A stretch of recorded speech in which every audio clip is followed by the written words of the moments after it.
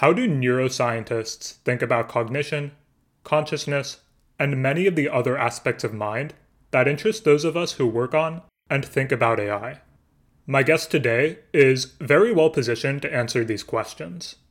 Peter Tse is professor of cognitive neuroscience and chair of the Department of Psychological and Brain Sciences at Dartmouth College. His work looks at the neural bases of our phenomenal experience, and he's especially interested in the processing that goes into the construction of conscious experience prior to our awareness. This was a really fascinating conversation for me. Professor Tse is not just a brilliant scientist, but a very well-rounded intellectual who has thought a great deal about the philosophy of science. In this episode, you'll hear some of his perspectives on what it is to do science and to form a theory. You'll also get a dose of ideas from his 2013 book on the neural basis of free will.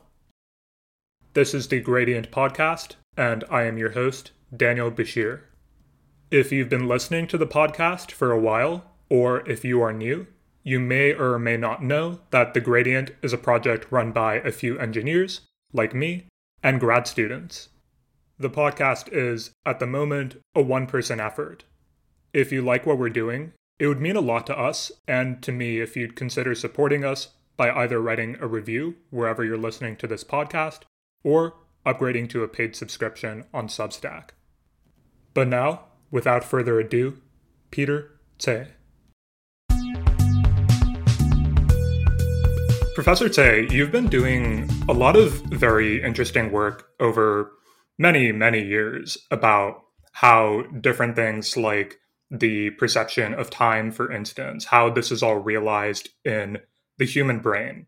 And I think that for people who purport to be interested in artificial intelligence, in replicating something like human cognition in different sorts of substrates, I think it's interesting and will be interesting to dive into a little bit about how you think about the human brain and how that works. But before we dive into some of your specific work, I'd love to start with the more biographical question.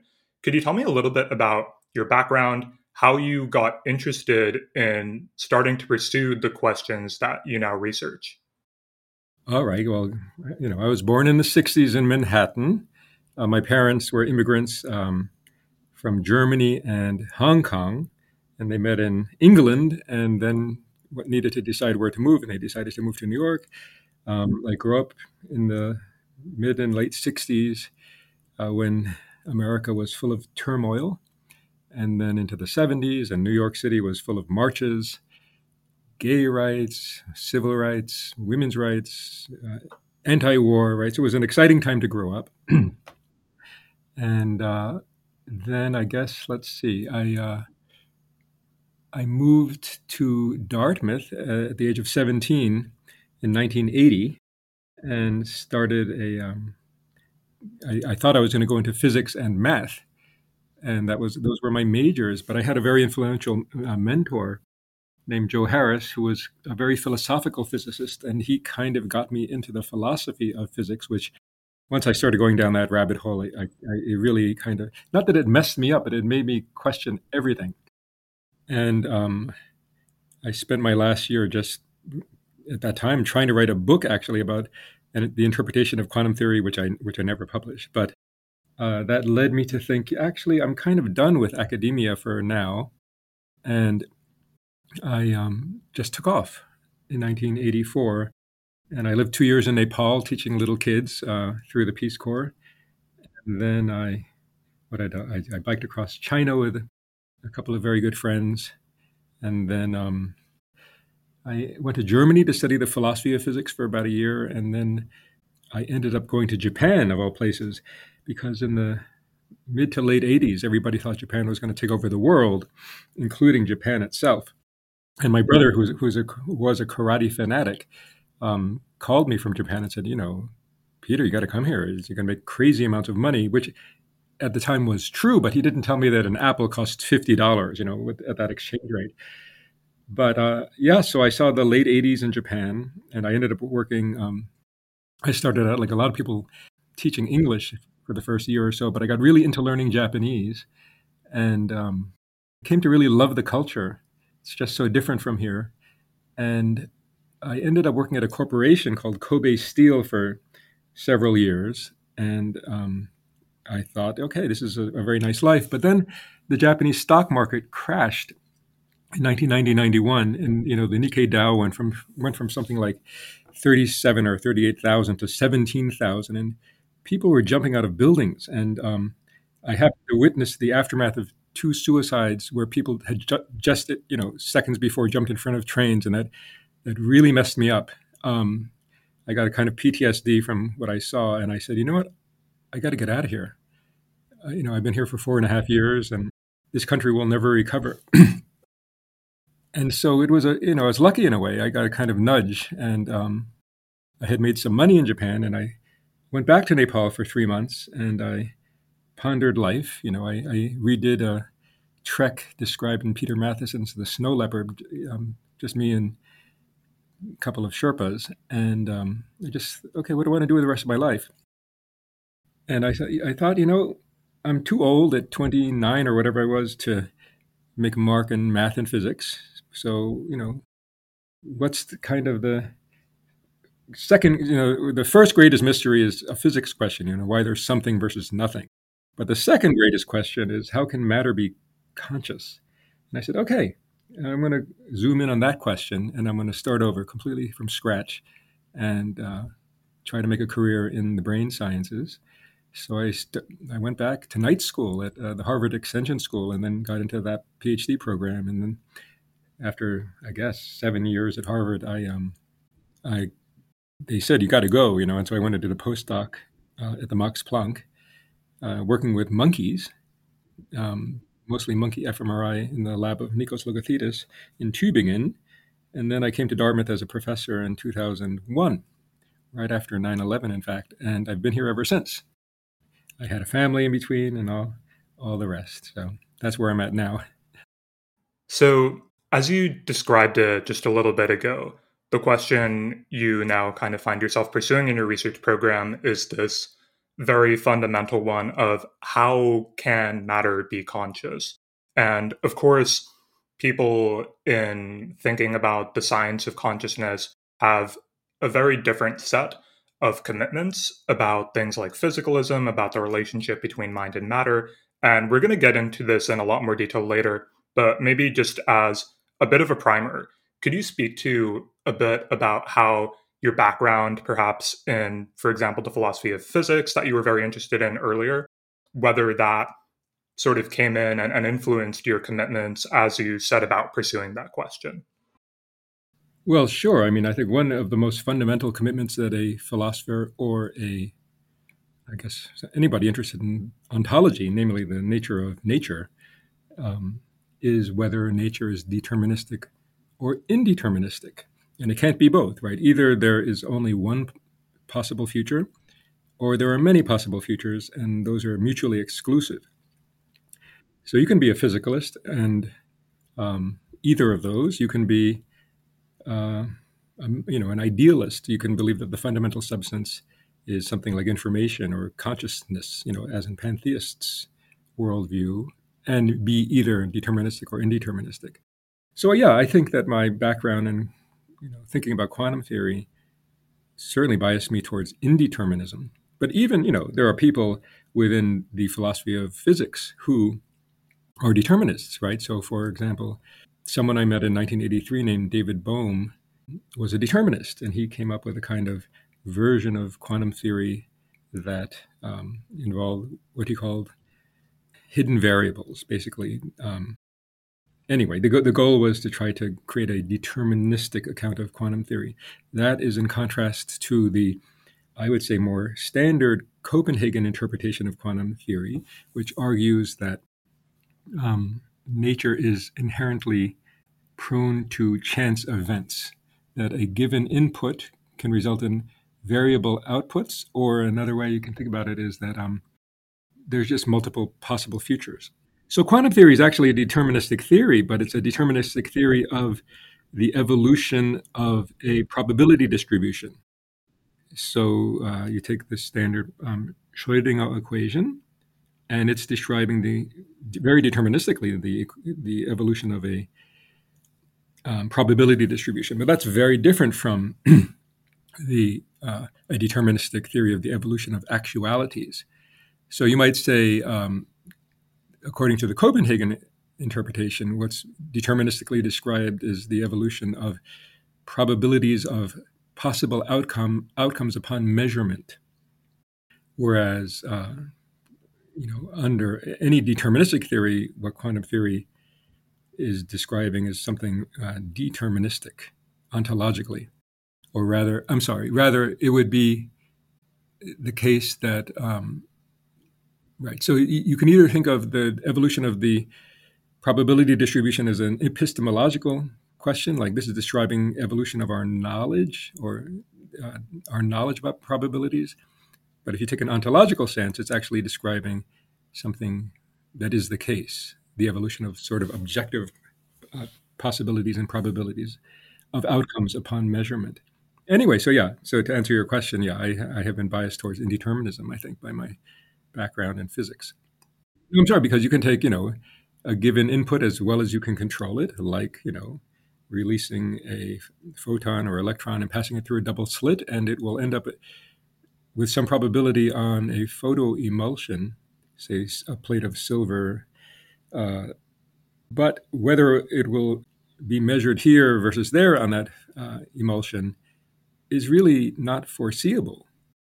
And then quantum theory has some really weird findings, right? So, for example, just one example, right? In the standard double slit experiment, there's an effect called the Aharonov-Bohm effect, so the same David Bohm. And if you have between the two holes of the double slit a solenoid that passes magnetic flux through it, and you can contain that solenoid as well as you want, that will shift the diffraction pattern, the pattern on the emulsion plate, even though no photon or electron, let's say electron, could possibly have passed through that solenoid, right? So, there's a slit above and below, and now you're passing magnetic flux through that. So it's a very weird finding, right?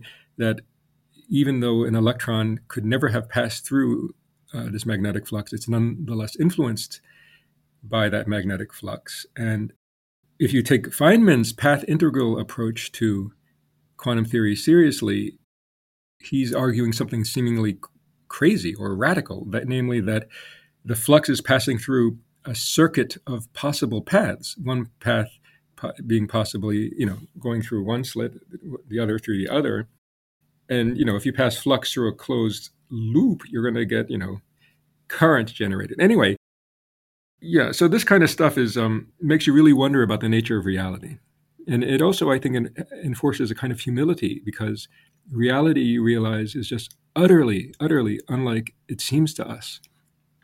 Indeed. You spoke a little bit earlier about interpretations of quantum mechanics, and I think that I won't say that I'm an expert here, but I did think David Albert kind of put some of the fundamental tensions quite well in speaking about this tension between the dynamics in quantum mechanical laws and then the postulates of collapse, and how that yields to various interpretations like what you're talking about.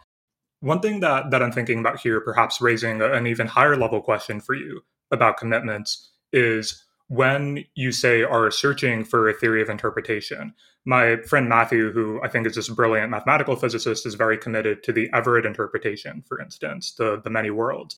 And he's very much recognizes that this is due to kind of a preference on his part for sort of an Occam's razor like bias, for theories that are simple and explain all the right phenomena. And so I think he wants his sort of ontological systems as well to be very simple. And I'm curious for you then, when you are setting about in search of a theory, a scientific theory, an interpretation of quantum mechanics, how you think about what are some of the preferences I have for the properties of that theory? So just in case your listeners don't know, the Everett interpretation is the so-called many worlds interpretation, namely that every possibility in fact happens at the universe, and that the universe branches at each point into everything that could happen and into separate universes. Yeah, it's, that is certainly consistent with the formalism. it seems to me kind of far-fetched, I guess, even though it's elegant. And in any case, there's no way to settle the matter, right? Because if the universe branches into multiple universes, we can't climb out of our own universe and observe these other universes. And it would seem, if the universe itself is branching, if you consider all the universes together, that this would, in some sense, violate a conservation of energy principle, the first law of thermodynamics. But there's just no way to settle the matter, right? So, if there's no way to settle the matter, then why do we make commitments to what we do? Maybe it's a leap of faith, and maybe that's okay. Maybe we have reached the limits of what logic and science are capable of answering. It's not to say that we shouldn't keep trying, but if something is in principle unanswerable, or even maybe unthinkable, how should we handle it? So, for example, in that category, what caused the first cause? Well, that seems to be a contradiction in logic. How can something cause the first cause?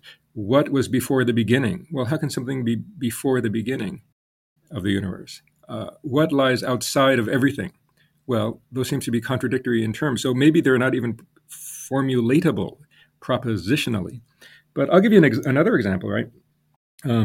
It might not be logically or even empirically settleable whether the universe is deterministic or indeterministic, right?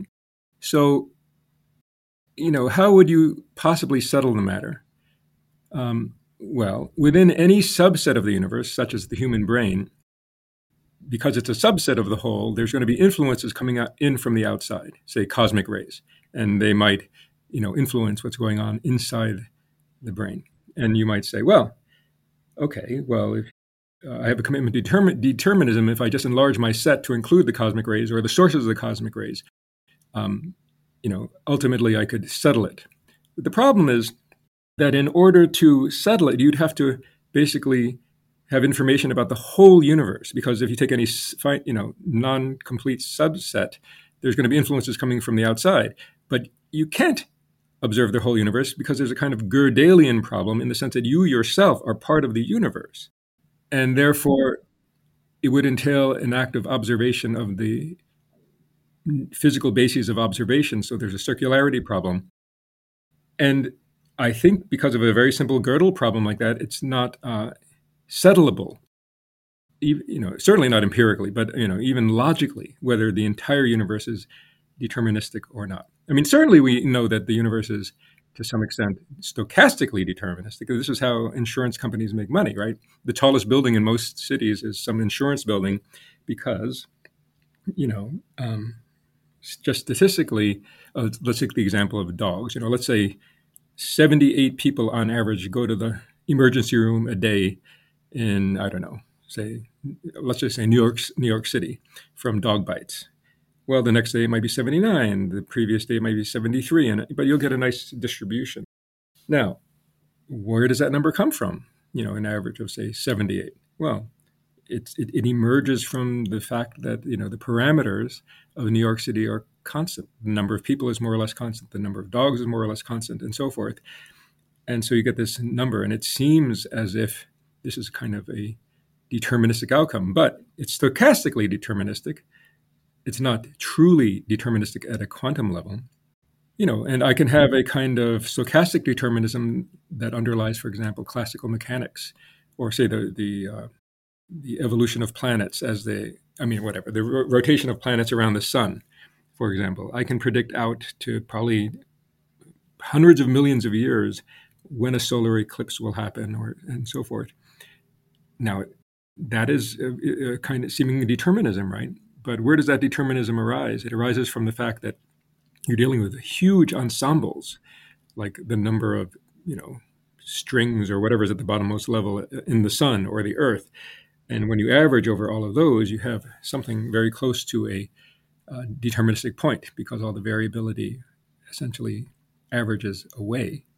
However, just because you have macroscopic stochastic determinism doesn't mean that the universe itself is deterministic at the microscopic level. And all you need really to get indeterminism at the macroscopic level is even a single event in the whole universe that involves amplification from the microscopic level to the macroscopic level. then if the microscopic level of strings or quarks or whatever's at the bottommost level is indeterministic, and you have a single amplification anywhere in the universe, the whole thing becomes indeterministic.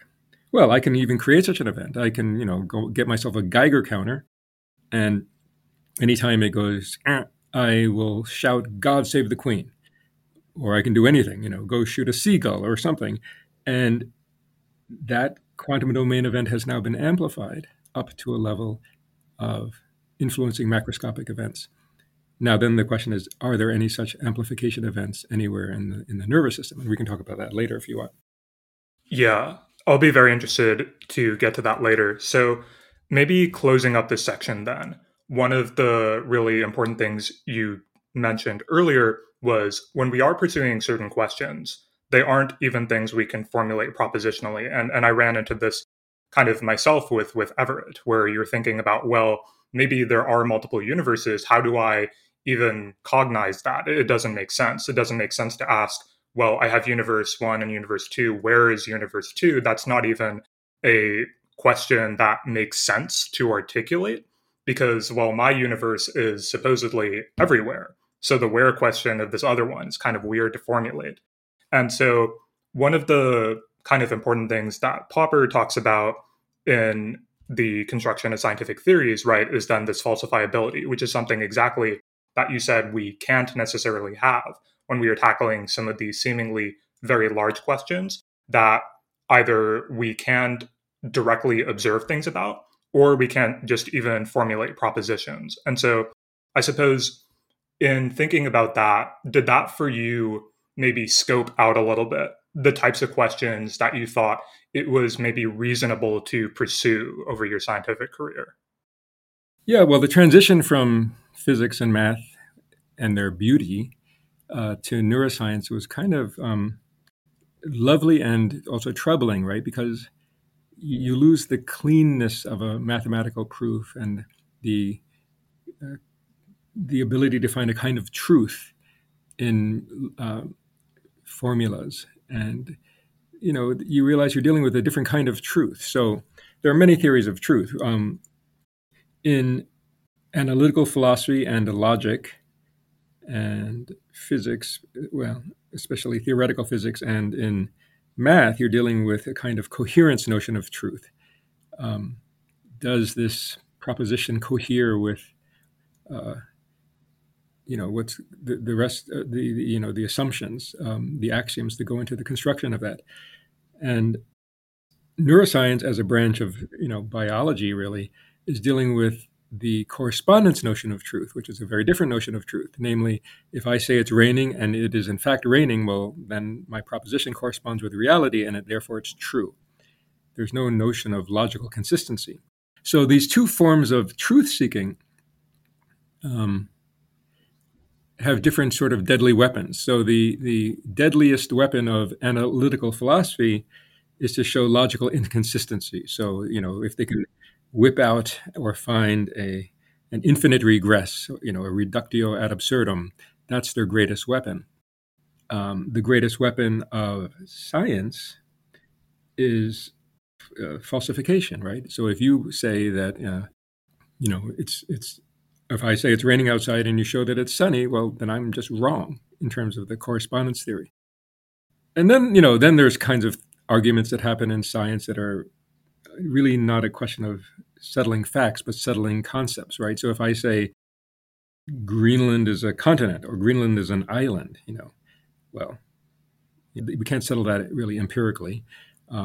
And whether Greenland is a continent or an island, or whether Pluto is a planet or a planetoid, or whether bonobos and chimps are the same species or different species, is kind of irrelevant to what they are, right? And so I think we need both notions of truth, right? We need both logical consistency to the extent that we can find it, and we need also facts.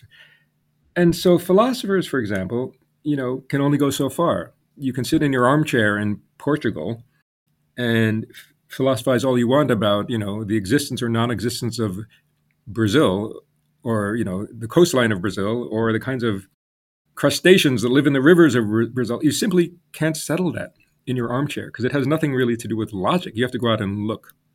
So we want our scientific theories to be both logically coherent, consistent, and corresponding to reality. So falsification is a part of it, for sure, or rather falsifiability.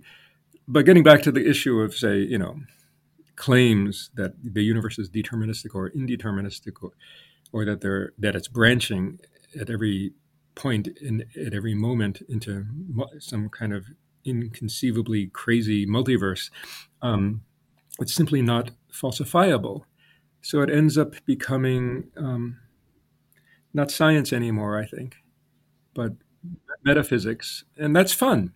But if there's no way to settle the matter, one path is simply to take a leap of faith and say, okay, I'm going to go with what seems to me the most plausible option given my life experience. A good example of this is William James. In the I guess it was 70s or 80s, he was I think he was a medical school student at Harvard, and he was living with his mom, and then in Cambridge, and Mass, and then he went with Agassiz to Brazil to collect specimens, and he went up some river, I forget. But after the months in Brazil, he came back to Cambridge and went into a deep existential despair because he came to accept the standard worldview of science at that time, namely that we are simply physical beings who live in a deterministic universe that is playing out like a clock. And in that view of reality, you are, nothing more than a sort of biochemical puppet. And there are many people who now still advocate that point of view. In fact, Robert Sapolsky just came out with a book called Determined, making that same point. Sam Harris wrote Free Will, making the same point.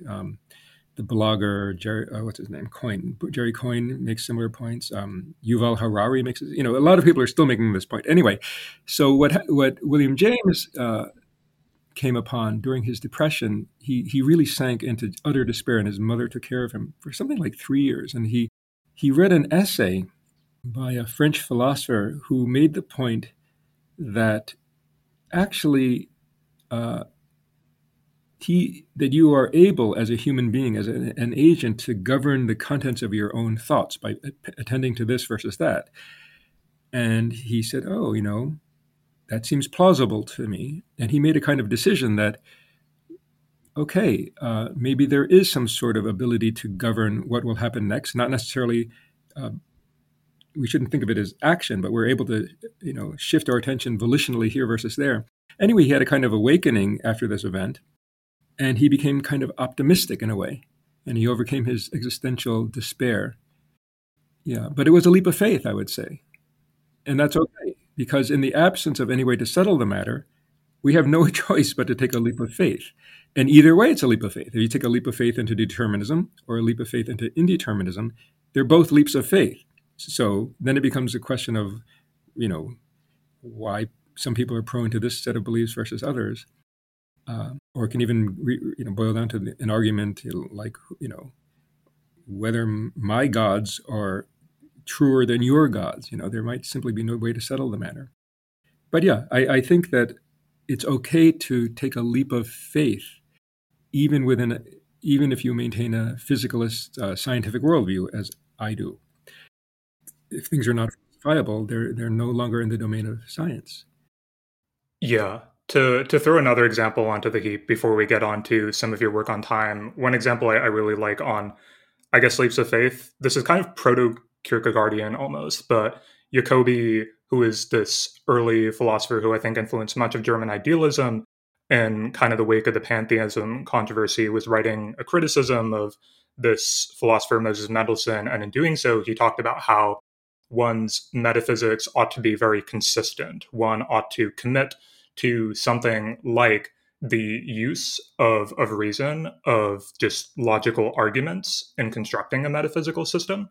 And he thought that the height of this was Spinozism, the monism that basically is just saying that everything is all one substance. And in Spinoza's picture, of course, you don't get something like free will.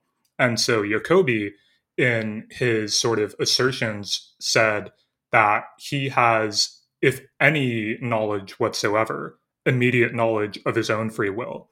And so putting those two things together, if we agree with Spinoza, and prior to that, if we think that metaphysics ought to proceed by logical deduction, then we apparently agree with Spinoza. So from those two steps, we get to no free will. But I have immediate knowledge of my own free will. So, kind of turning over that other premise, we have to say no to Spinoza, and therefore no to this way of logical deduction as a way of doing metaphysics, which you might think gets us to very weird places. But Jacobi himself kind of described this as his mortal leap out of that tradition of metaphysics, which I always find to be a really interesting example of this sort of thing. Very Kierkegaardian, yes.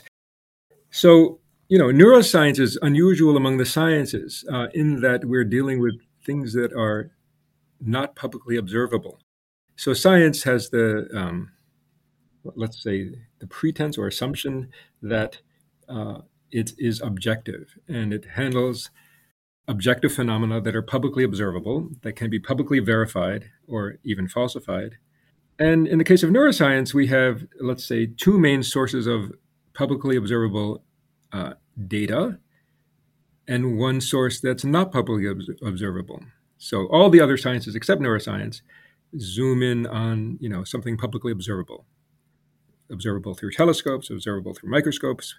And in our field, we look at neurons and things related to neurons, shadows of neural activity like the bold signal in fMRI, EEG, actually neurophysiology, anything involving actual measurement of neurons or their shadows or side effects, like brain waves.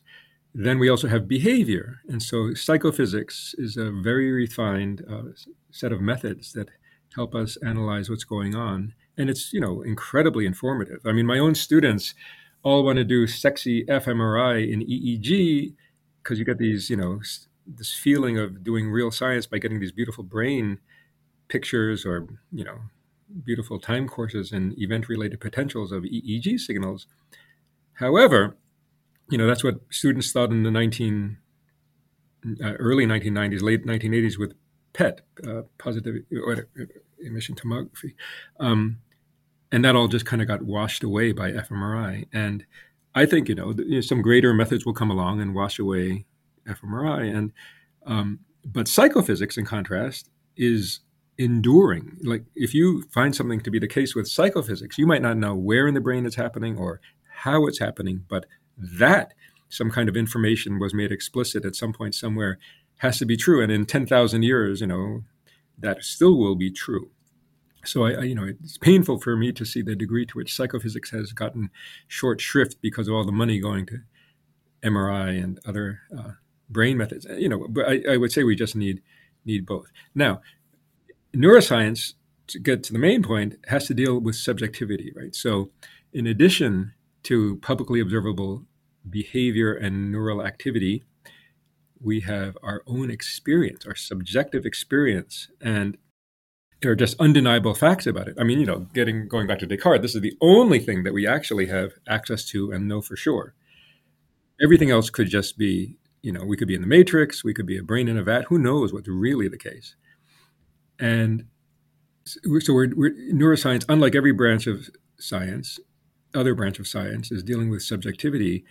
How do we bring subjectivity, consciousness, into a field of science that is, has the bias of discounting the subjective? I mean, one consequence of this bias to discount it was behaviorism.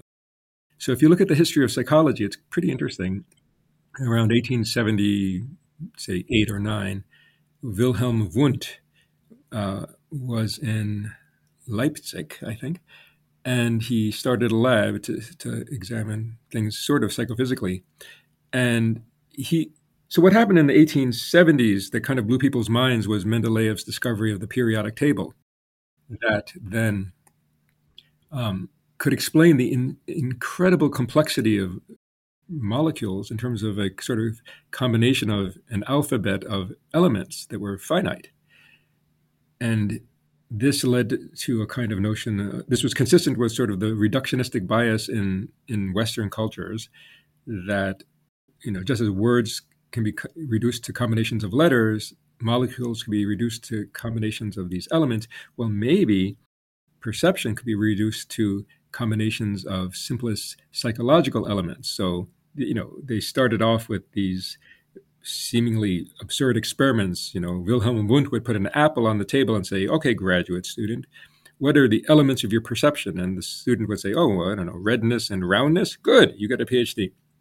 And so this so-called structuralist approach of Wilhelm Wundt, which is the beginning of psychology and neuroscience, actually, with the founding of that Leibniz lab in about 1879, um, was reductionistic and introspectionistic. And it faced then later two utter rejections. One was American behaviorism, where people like John B. Watson, said, "That's not science. That's absurd. We can't have a science that's rooted in anything introspectionistic." So they kept the reductionism of Wundt's approach, they kept the reductionism, but rejected the subjective element, the introspectionism. And the behaviorist movement played out over decades. I mean, it really wasn't crushed, I think, until 1956 with Chomsky's critique of Skinner's book. But in parallel, around the same time, so around 1910 or 12 or something, there was a converse rejection of structuralism. That was Gestalt psychology. So Max Wertheimer was sitting on a train going to Frankfurt, and he was looking at one of these little mirror things that goes around and makes a horse look like it's running. But basically, he was looking at what we now call apparent motion. And he said, "That's crazy, because there's actually no motion in the stimulus. There's just a succession of, say, in the simplest case, a dot here and then a dot here. And yet my brain seems to construct or create a relationship between those two dots at different space-time locations and create a kind of story or a construction of motion, and I perceive it as such." And so Max Wertheimer and his students, Kurt Koffka and Wolfgang Köhler, founded Gestalt psychology that was premised on a kind of holistic approach, and they're famous for saying the whole is greater than the sum of its parts. So they rejected the reductionism of Wundt, but kept the introspectionism. And these two parallel developments would have gone on, but in the 1920s and certainly by the 1930s, Nazism took over Germany, and one of the first acts of the Germans in 1933, as part of the Enabling Act, was firing many of the Jewish professors, including Max Wertheimer and Kafka, who were Jewish. Köhler, who was not Jewish, actually wrote in April 1933 in the Frankfurter Allgemeine newspaper a great criticism of this, basically saying we're shooting ourselves in the foot. Anyway, so Gestalt psychology nearly died out, and people like Wertheimer went to the New School in New York City. Others went to Colgate, and I think Wolfgang Köhler went to Swarthmore, later to Dartmouth. So the history is fascinating. But, can imagine these people who are arguing for introspectionism as a valid type of science, to investigate the outputs of neural activity, namely consciousness, as a valid source about the information, source of information about what the brain must be doing operationally. Yeah, so they landed in the middle of behavioristic America, and it nearly died out. And then we had starting in '56 with Chomsky and Miller and Jerome Brunner and many others, George Sperling, the beginning of the so-called cognitive revolution, in which they said, actually, it's not just stimulus black box response. There's something in the black box, and it's very much like a computer. And we still live with this metaphor of the brain as a computer, even though it's kind of utterly limited and wrong. Metaphors are both our friend and our enemy, right? So two things can be very similar and yet different. So metaphors help us understand something we don't understand in terms of something we do understand. I could say, for example, that a neuron, in fact, I said this in Psychology 1 one time, a neuron functions a lot like a toilet, right? There's a threshold and there's a point of no return, and beyond that, there's a ballistic sort of firing of the system. And I felt very smug about this perfect metaphor. And then a student came up after class and said, "But what's the little poop that goes down the pipe?" And I said, "Oh my God, what have I done? There's no thing going down the axon. It's a disturbance." So metaphors are dangerous, right? Because they can mislead us. And the governing metaphor now of the brain as a computer is, I think, as misleading as that, because the brain is just manifestly not like an existing computer, certainly not the von Neumann architecture, but I would say even the neural net architecture. For example, I mean, we know that, well, we assume, there's no consciousness in computers of any type, whether dreaming or imagination or, perception. Um, we know that there's a software hardware distinction in many computer systems. I mean, not in, neural nets, but certainly in standard computers. And the brain does not have a software hardware distinction. Computers are not rewiring themselves on a millisecond or faster timescale as neurons effectively are by changing their synaptic weights with the opening and closing of channels. So the governing metaphor of cognitive neuroscience is, I think, useful but wrong, and especially if you take it too literally, and therefore can be very misleading. This was great. There were a couple of things I wanted to dig out of what you had just said here, and I think that we can maybe address each of them in turn, and I think some will come up later in our conversation as well. The first one was about this component of introspection in doing science. I think this is something that people doing, for example, human computer interaction research face as well, because they're relying on people's introspective judgments about how well do I understand something that I'm interacting with, for example. So if a researcher says, I developed this explainability method for neural networks, and I want to understand whether my users understand what is actually going on in the neural network given my explainability method. A lot of what we have to rely on, we can give them surveys and sort of assess in certain ways, but we also do, to an extent, have to rely on a bit of introspection there. And so I am wondering in your own work how you think about, since you mentioned that this introspection is a necessary component of doing neuroscience research, how you deal with this tension between the necessity and the reliability or lack thereof. Well, okay. So who wins an argument if the claim is, well, according to my model of how the brain works, you're not in pain, and the person says, actually, I'm in pain. My tooth is killing me.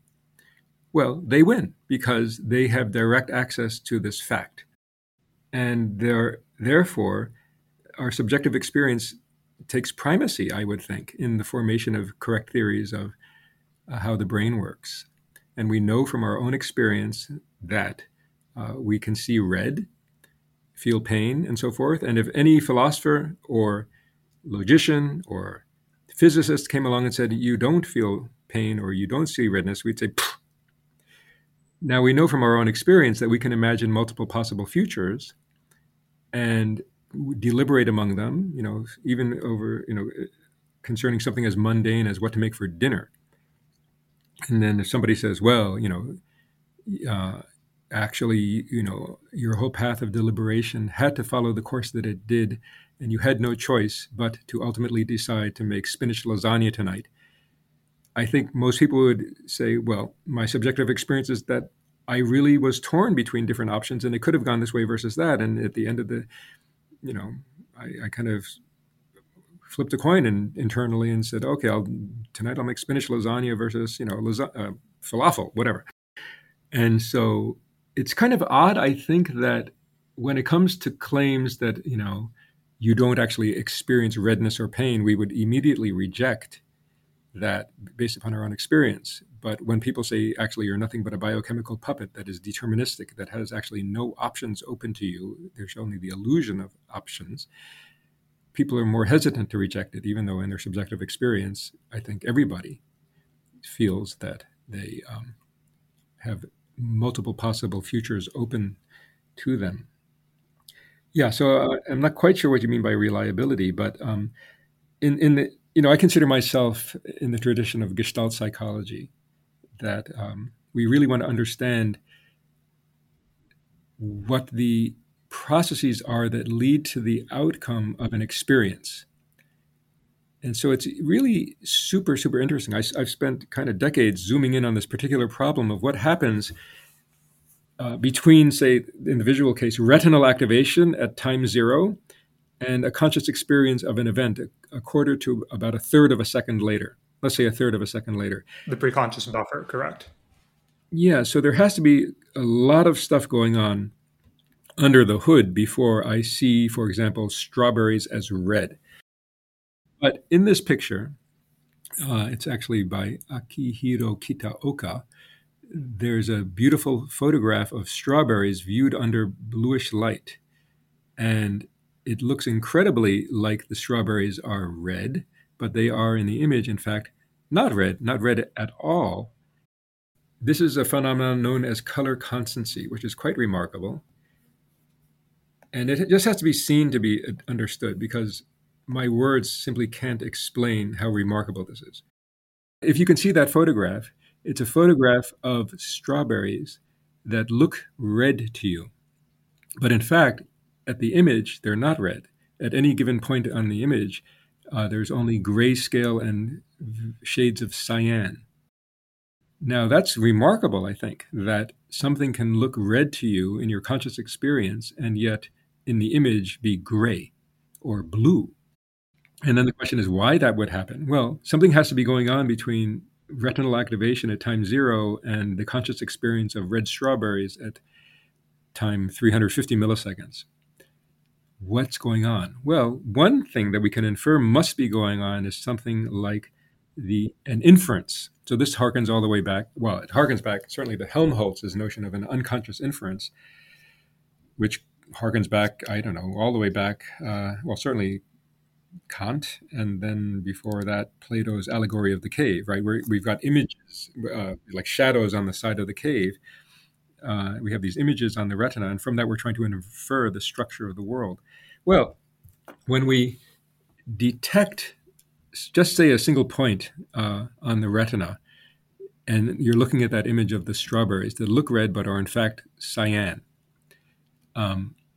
in terms of wavelength detected at the retina, you're detecting some number at a given point on the retina in terms of wavelength and amplitude. Now, from that single number, you have to infer 7 different numbers. For example, this much of this, the wavelength I'm detecting is due to the illuminant. This much is due to shadows. This much is due to a transparent filter. This much is due to the reflectance or pigment properties of the object in question. This much is due to smoke. This much is due to mist, and so forth, right? How do you go from a single number to 7 numbers? You can't. You have to have, there's an inferential problem, or rather a backward engineering problem. You're trying to take this highly ambiguous image and infer the structure of the world. Well, why do you see the strawberries there as red then? Well, what is the goal of consciousness? It's trying to, at least in the perceptual aspect of consciousness, not the imaginative or dream component of consciousness, but in the perceptual component or type of consciousness, the goal is to recover a world so that you can do things in your world correctly. You're an animal that is trying to get around the world, and there's a perception action cycle which involves, detection at the retina, then some kind of operations that are happening pre-consciously and unconsciously that result in a conscious experience. And the goal of that process is to recover a true representation of the world. And by true here, I mean what is intrinsically the case. So what is intrinsically the case about strawberries is that they have certain pigments or reflectances.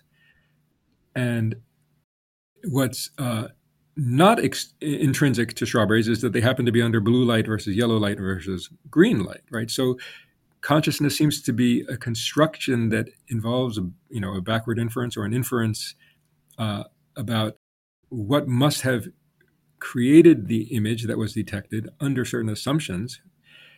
And the goal is to recover what is intrinsically the case. So strawberries have an intrinsic shape, an intrinsic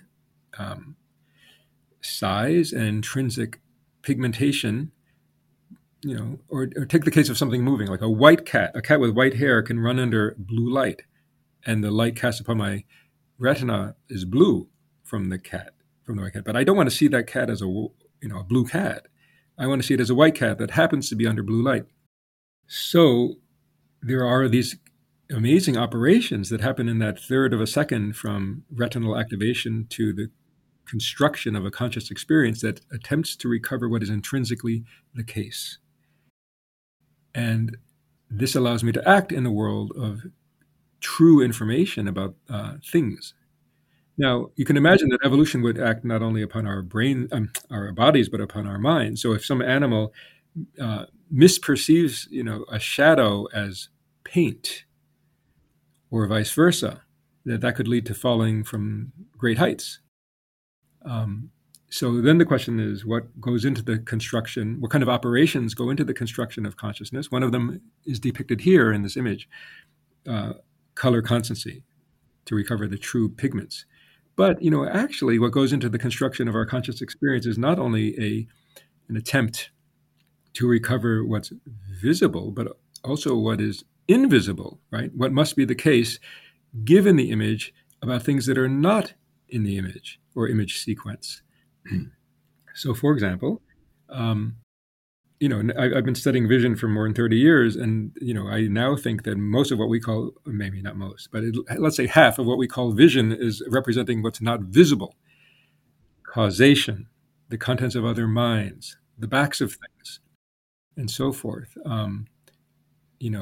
When a bird, say, flies behind trees, I can see the bird, then I can't see the bird, then I can see the bird, and so forth. Well, if I simply went upon what is visible in the sequence, I'd think there's a new bird, and then it disappears from reality. And then there's a new bird, and it goes out of existence.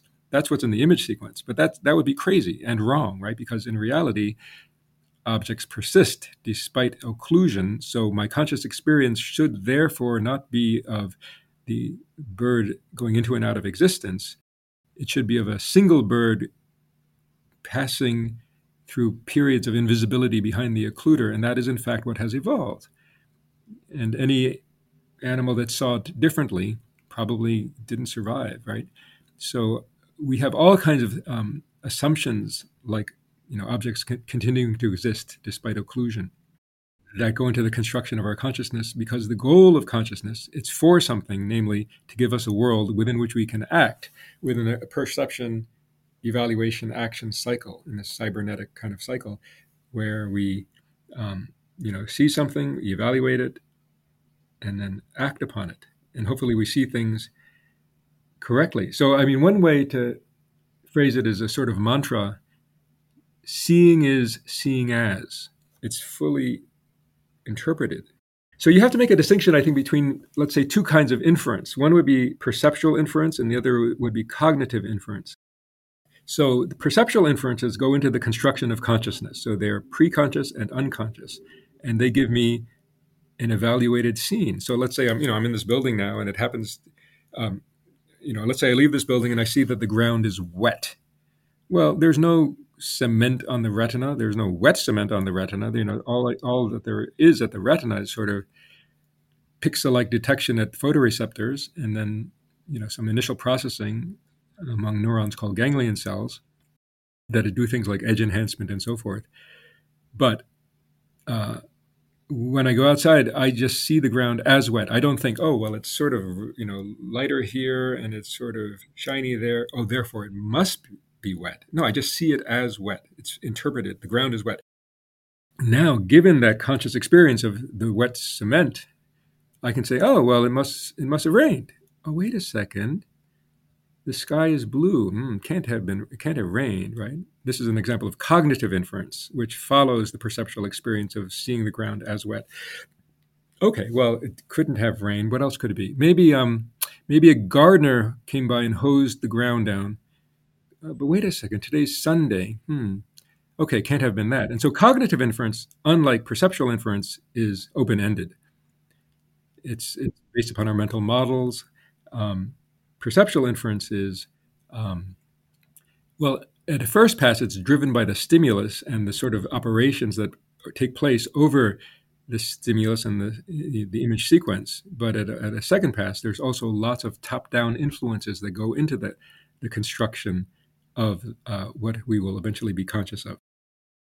And one aspect of this, you speak about how factors of that perceptual inference are driven by really what are concerns about how do I live and act in the world and how do I act appropriately. That has been an interesting subject, I think, of debate for AI people, for instance. There is this whole debate about can large language models have access to intrinsic meaning via the words they're presented with.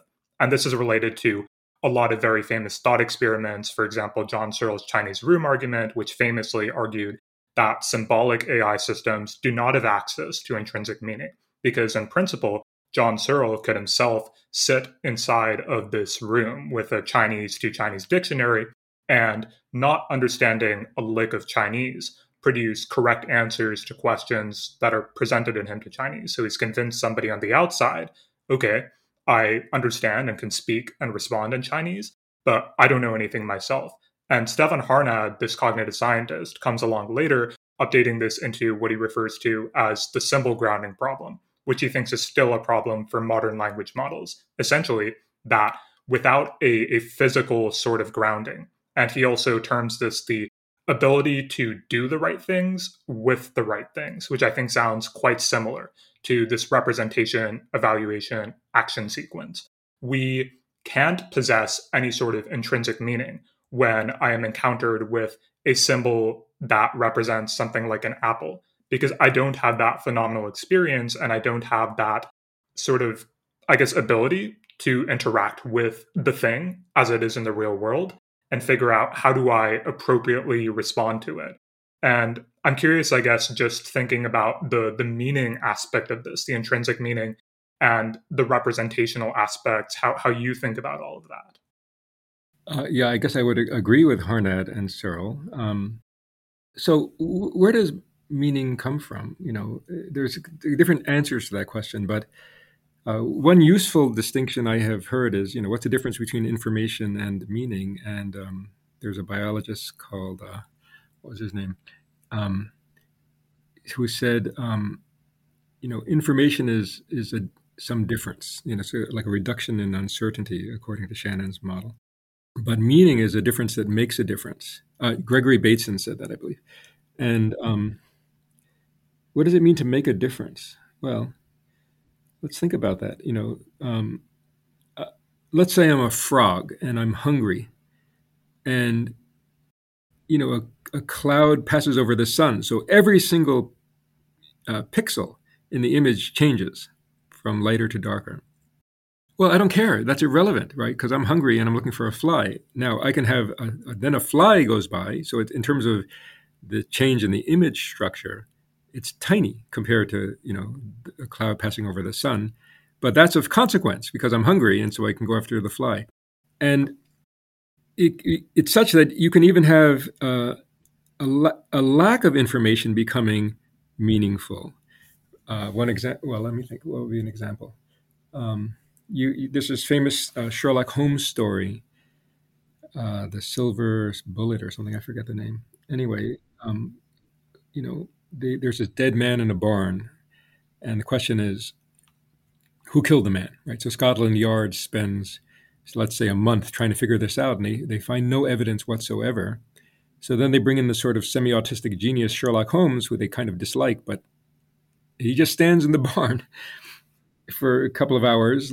And at the end of it, he says, well, did that dog bark? And they say, no. Ah, okay. Well, there you go. And they say, what do you mean? But the absence of information, the fact that the dog did not bark is informative given your knowledge or mental model about dogs, that they bark at strangers and don't bark at friends. And now your search space for the murderer is reduced to people who the dog knew. So even an absence of information can be very meaningful. The other thing is, in terms of meaning, Shannon's conception of information has nothing about meaning in it at all. It's simply a reduction in terms of the number of possibilities. open to a system. So if I, let me give you an example. Like if I ask you, Daniel, do you like dogs? And you say yes or no. Let's say, that's your only two options.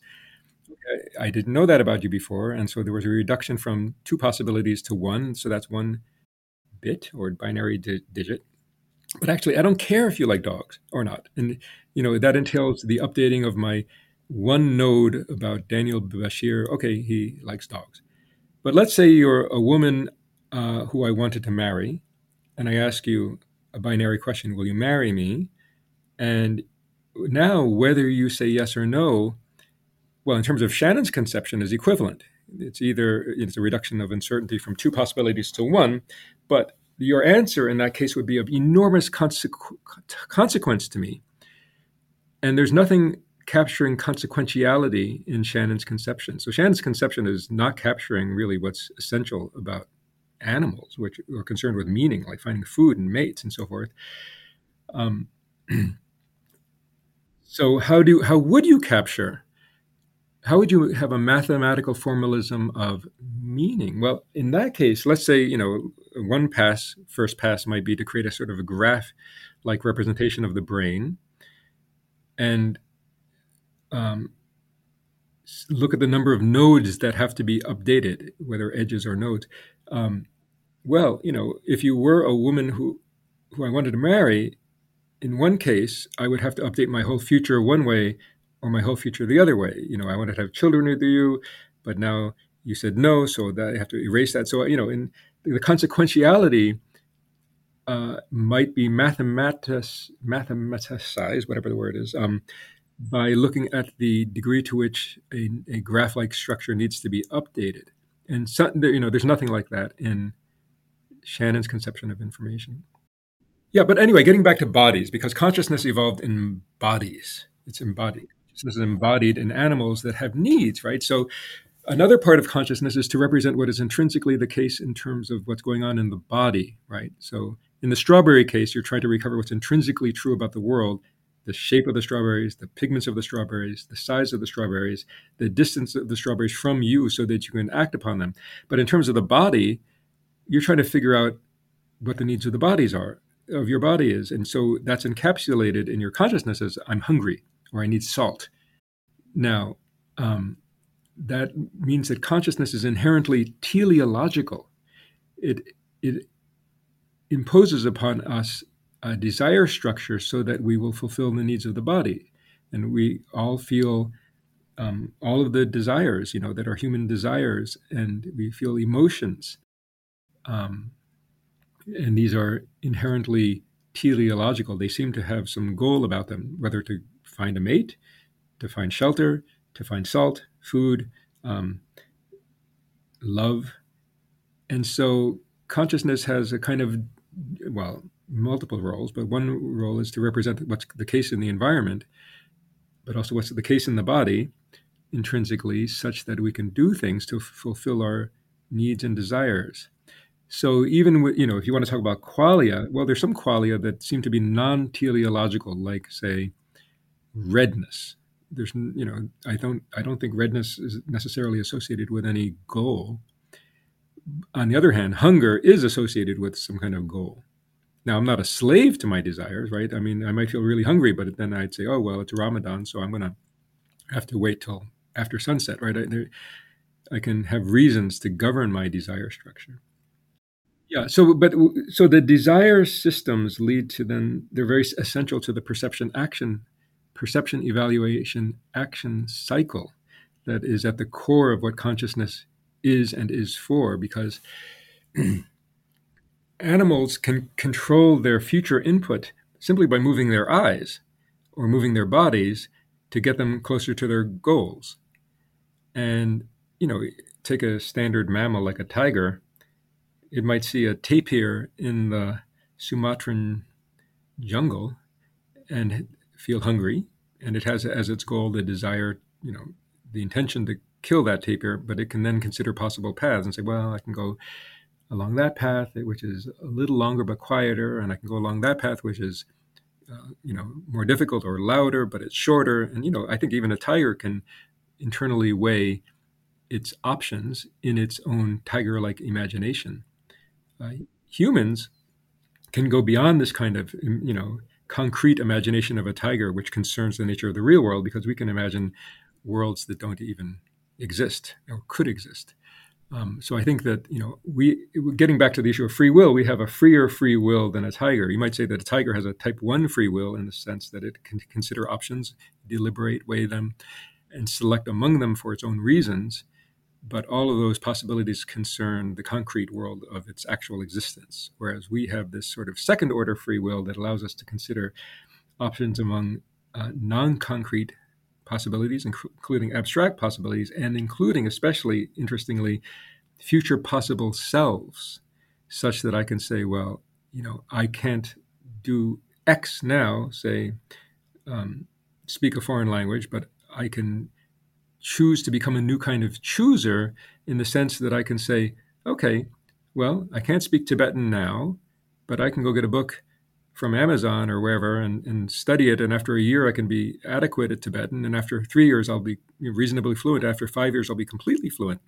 So I can become a new kind of chooser. I can actually transform my nervous system into a new kind of nervous system that can process Tibetan through various processes, neural processes that underlie learning. And I don't think that any tiger says to itself ever, in fact, any other animal that I know of, next year I want to be a different kind of animal, right? If you look at the lives of tigers or raccoons or octopuses or anything, they're kind of just like the lives of those same animals 10,000 years ago or a million years ago.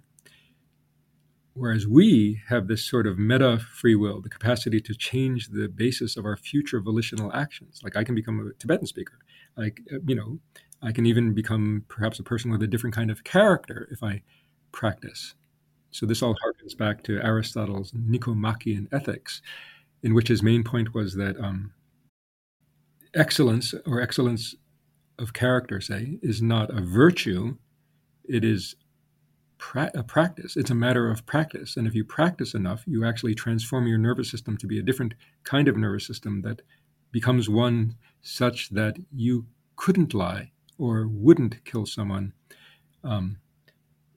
for, except out of self-defense. Yeah, so I think, in our brains, we're dealing with something, a very different kind of sort of architecture than even that of a bonobo or a chimp. Since you've begun to mention free will, I think maybe this is a good segue towards constructing some of the components of the view and how you get there. And perhaps a place to start is you've spoken before about Jaegwon Kim's causal exclusion argument and how initially this was quite troubling for you. And so I'd love for you to maybe characterize that argument, what really struck you about it initially, and maybe just explain sort of what was going on there. Yeah, well, it's the epitome of a sort of reductionistic argument, but the argument, it boils down to the idea that uh, all causation seeps down to the rootmost level. And if, let's say atom upon atom, or even quark upon quark, or even string upon string, whatever is at the rootmost level is sufficient to account for what will happen next, then anything else at a higher level is not necessary. It is simply um, as causal as, say, shadows. If I have I can make my shadows on the table look as if they're bouncing off each other, but that's not real causation. That's the appearance of causation. So on Jaegwon Kim's exclusion argument, all seemingly higher level causation, like, for example, that I go to the dentist because my tooth hurts, seeps all the way down to causation at the level of the rootmost level, which is sufficient to explain what happens next. When I say I'm going to the dentist because my tooth hurts, that's completely illusory. And under that account, all causation at any level above the rootmost level is epiphenomenal. It looks like it's causal, but it's actually not. And that would be true, of neural causation. It would be true of genetic causation. It would be true, certainly, of mental causation. So if I felt, Jaegwon Kim's argument were correct, this would be grounds for an existential crisis. And I reached the conclusion that actually Kim's basic argument, which, um, is actually, it holds if determinism is the case, because an event at time one uh, is sufficient to account for its outcome, say the event at time two, if there's only one possible future. But Kim's argument does not hold if indeterminism is the case, because event at time one might lead to, an event at time two, or a different event at time two, or even a multiple of possible events. So the sufficiency of the argument falls apart under indeterminism. So actually, I would say that just given Kim's argument that if determinism is the case, there really isn't uh, anything like the kind of free will we think we have. So I do think that we have to commit ourselves to indeterminism in order to get the kind of free will we want, which is one in which there are multiple possible outcomes, and in which our own thoughts and actions now can bias which of those possibilities will happen. Yeah, but for me, this was kind of I wouldn't say a crisis, but as I was getting more and more into the philosophy of neuroscience, in addition to neuroscience that I was doing every day, I really hit upon the doubt that came with reading Kim's book Mental Causation. And so I contacted him, and he invited me down, and I spent a day with him at Brown University. And he said, you need to calm down, because you're getting really fixated on the argument, and this is so rare among philosophers or neuroscientists or any scientists. He said, because I must be wrong. There's a fly in the ointment, a flaw in my argument, in that conscious experience is not easily reducible to the within a physicalist description of reality, and therefore there must be more going on. But this is why he ended up advocating materialism or physicalism, or what he called physicalism near enough. But I think it's very easy for people to want to reject the causal efficacy of a conscious experience like pain, because it really messes up the nice clockwork view of causation that people presume is coming out of physics. But in fact, I don't think that the view of physics entails determinism necessarily. But it's very common for people. I think Daniel Dennett did this in his book Consciousness Explained. He essentially explained it away, and we only act as if we're in pain. But I know from my own experience, I'm in pain. That's an irreducible fact. And the reason I call the dentist is not because of strings or quantum effect. It's because I'm in pain. Here's a simple sort of village idiot level question. How can it be that consciousness has no causal efficacy within the physical universe? Well, I can say, okay, describe to me, Daniel, the whatever you're experiencing right now. And you might say, oh, my nose is itching and my lower back hurts and I'm a bit hungry. Now, how is it that that description of the contents of your own consciousness has no causal efficacy in, say, the movement of the calcium atoms in the bones of your jaw as you're speaking, right? So it seems just on the face of it that our conscious experience, when we talk about it, does affect the universe. So, I think there's a desire within science to keep things as clean and simple as possible. But if that leads to absurd conclusions, we have to then, for example, that consciousness does not exist, or that consciousness has no causal efficacy. As I took, the conclusion of Dennett's book, Consciousness Explained to Be, I think, who wins? Well, I think, conscious experience itself wins. So we shouldn't let our desire for simplicity and consistency eliminate the only thing that we know, in fact, to be the case, right? So, getting back to Descartes' argument, the only thing I know for sure is my conscious experience. Everything else, that's the only thing I know. And it seems paradoxical, or even ironic, I guess is the right word, that on the basis of the only thing that I know for sure, I reach the conclusion that that doesn't exist or has no causal efficacy. No, I think that we have to be more modest and say, okay, we know for sure that we feel pain and that it drives our behavior, and therefore it affects the universe. How is that neuronally realized? And this gets down to the issue of the hard problem, and why we see the sky as blue versus taste it as salty.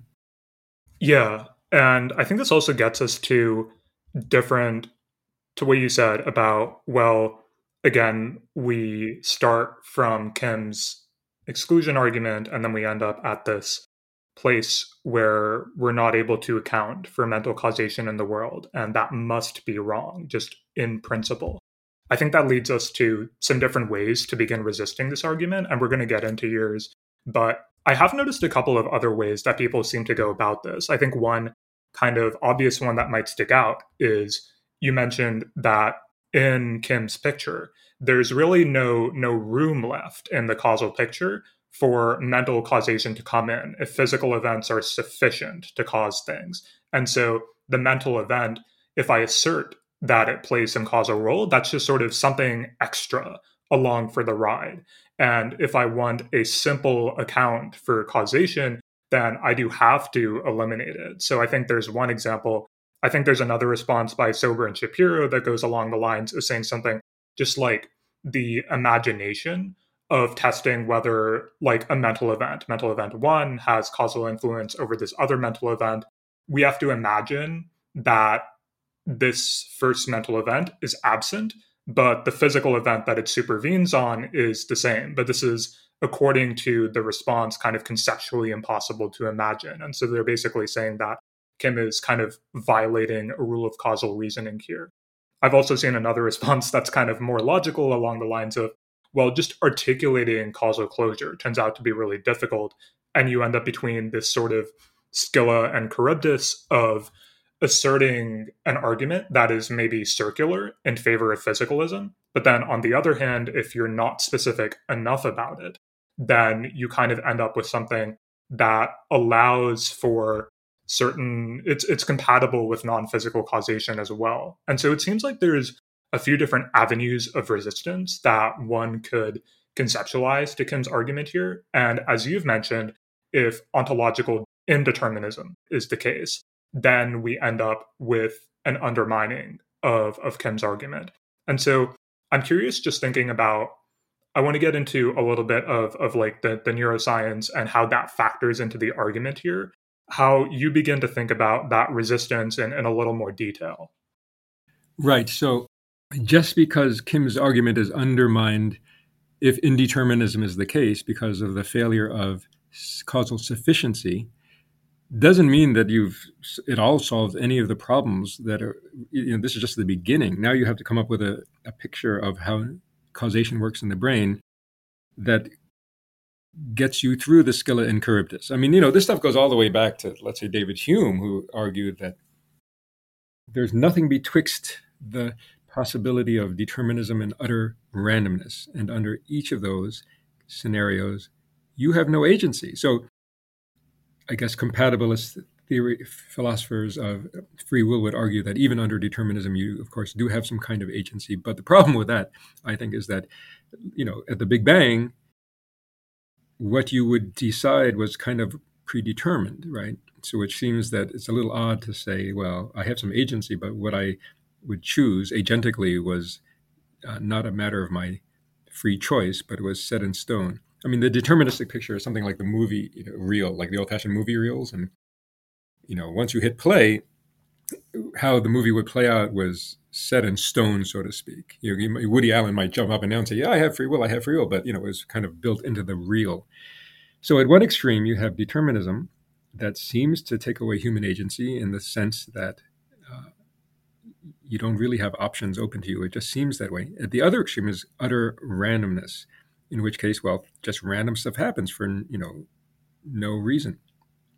And under that case, also, there seems to be no agency. And the question, I think, really is there a middle path between those two? And this is what I push for in the 2013 book, Criterial Causation, the neural basis of free will, criterial causation. So to get at this idea, let me just give you some examples.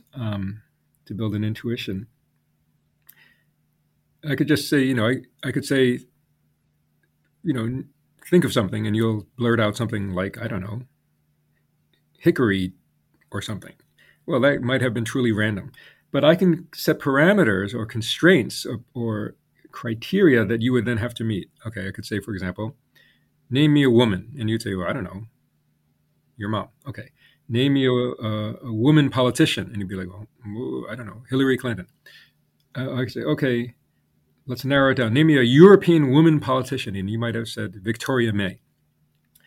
So that you said Victoria May, the question was that predetermined or set in stone since the Big Bang? I would say no, because there's an enormous variability in neural firing rates for a fixed identical input. Neurons will fire variably, and there's a lot of amplification of what you might call noise at many levels within the nervous system.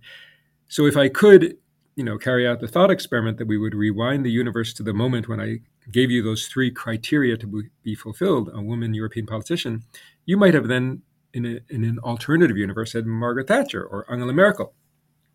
Now, that was random within those constraints or parameters, but it's not utterly random, right? You didn't say table, It would be very weird if I said, name me a European woman politician, and you said ostrich or something. So this is the beginning of an understanding of what we mean by a constrained or parameterized randomness.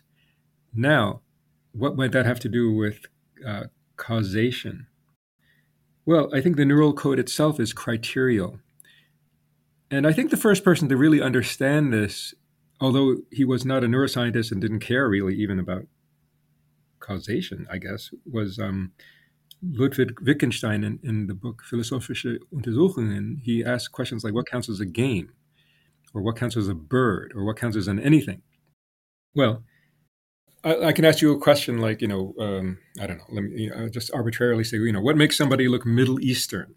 Well, there might be, 10 criteria, let's just say, some finite number of criteria. And you might say, well, they tend to be dark-haired. Well, that one's blonde.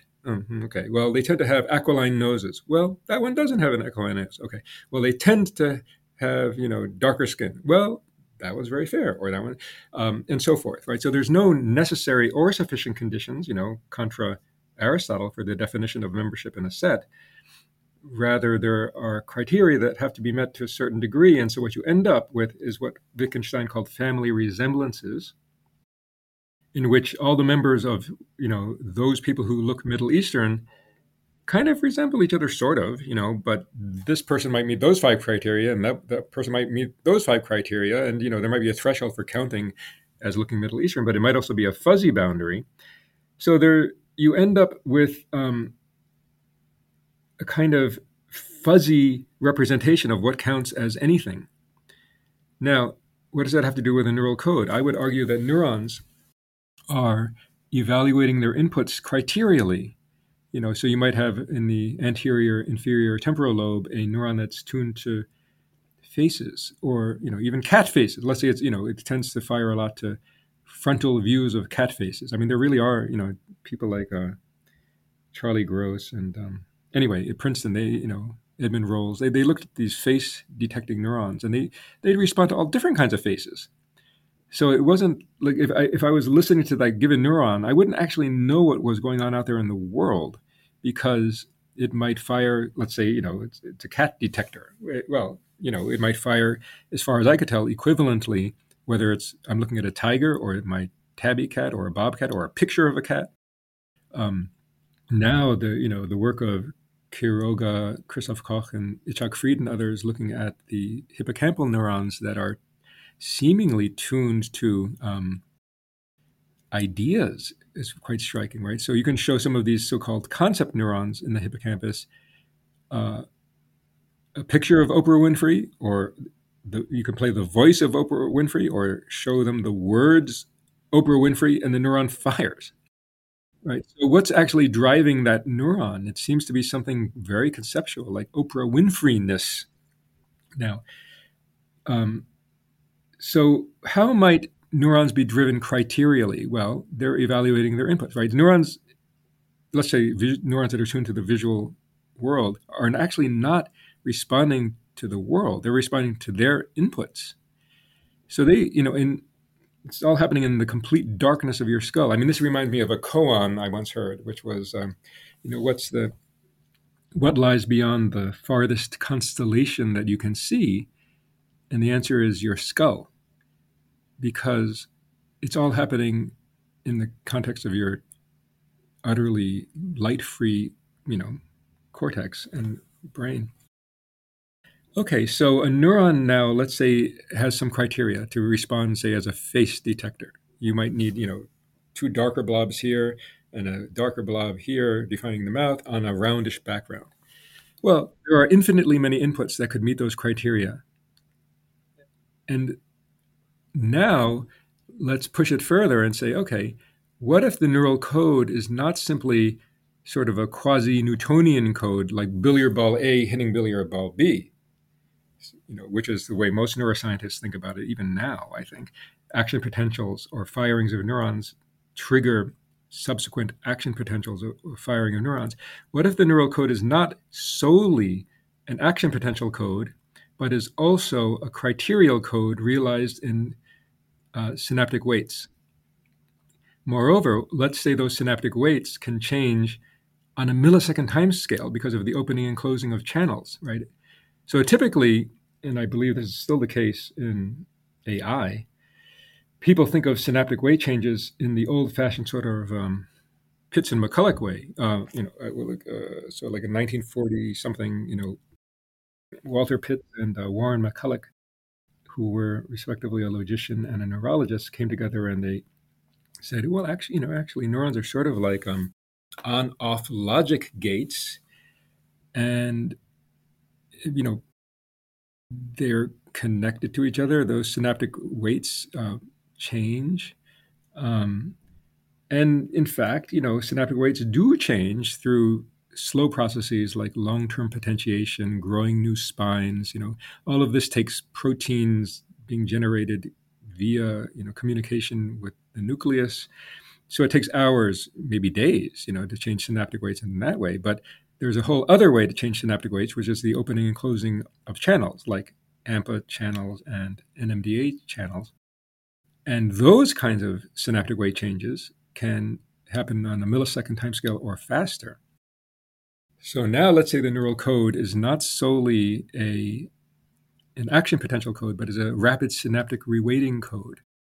Well, in that case, neurons can change their criteria very rapidly, so that neuron A might change neuron B not by necessarily even making it fire, but by changing its synaptic weight such that in the future it's no longer a cat detector, but a dog detector.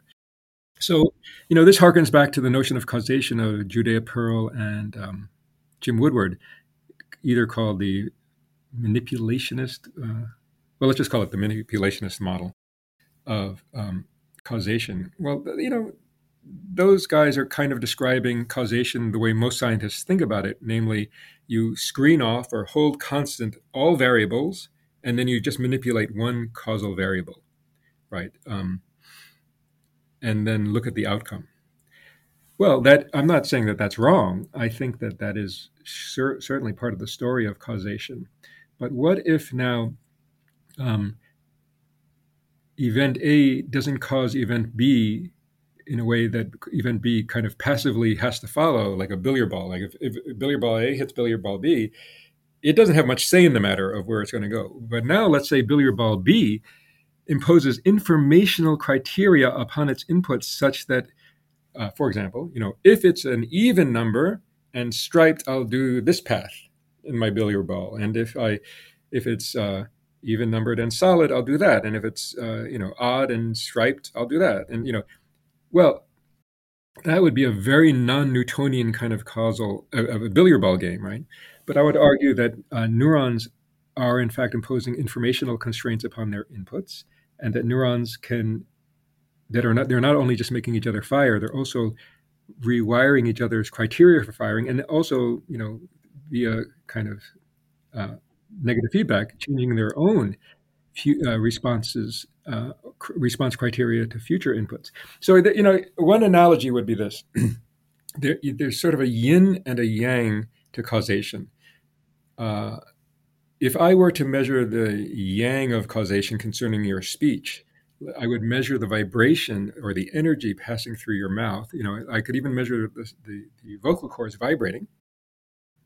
And if I only measured the vibrations in the air or measured the vibrations of your vocal cords, I would hear something like this. In addition to that, you've got the yin of causation, which is the formation of the filtering of your mouth. But if I were only to measure that, I would get this, namely silence. I can change the filtering of my mouth by changing the shape of my mouth before the energy ever passes through. And you need both for communication. You need the yang and the yin. You need the energy passing through the system and the filtering of that. So getting back to neurons, that would be like action potentials being the energy passing through the system, but the synaptic weights are, depending on what they are saying, well, this neuron is now responding to inputs from those neurons. But if I turn those weights down, and it's not on or off. It's more like a dimmer switch. I can change what its inputs will count as, or what its outputs will count as, by changing these synaptic weights, and that is analogous to the filtering of your mouth. So to really understand the neural code in terms of communication among neurons, we have to understand both the neural code in terms of a sequence of action potentials and also the yin-like rapid synaptic reweighting that happens. So the neural code seems to be criterial in the sense that there is this yin-like aspect of rapid synaptic weight changes and slower synaptic weight changes that determine whether a neuron will be sensitive or tuned to this versus that. And given that the set of criteria that drive a neuron, for counting as a cat face, are finite, what we end up with is a neural code that is criterial. It's Wittgensteinian or late Wittgensteinian in the sense that there's lots of possible ways to meet a given set of criteria. And there's a kind of fuzziness to the whole process. I want to take this description and maybe tie it a little bit more explicitly to the free will discussion. And here I want to attempt to articulate something somebody might be listening to this and thinking about at this point, and maybe you can kind of tell me if it makes sense or not, or if it's based off of a misunderstanding. But maybe just for me to kind of rehearse what you've just said here. Our account, and I think you sort of in your book tie this to mental causation and free will, depending on the capacities of neurons to basically choose new criteria threshold for future inputs to meet. And this is sort of reweighting. In this picture, you also say that information itself, we talk about how this factors into the criteria. That is something that is itself, I think, on your picture, physically realized.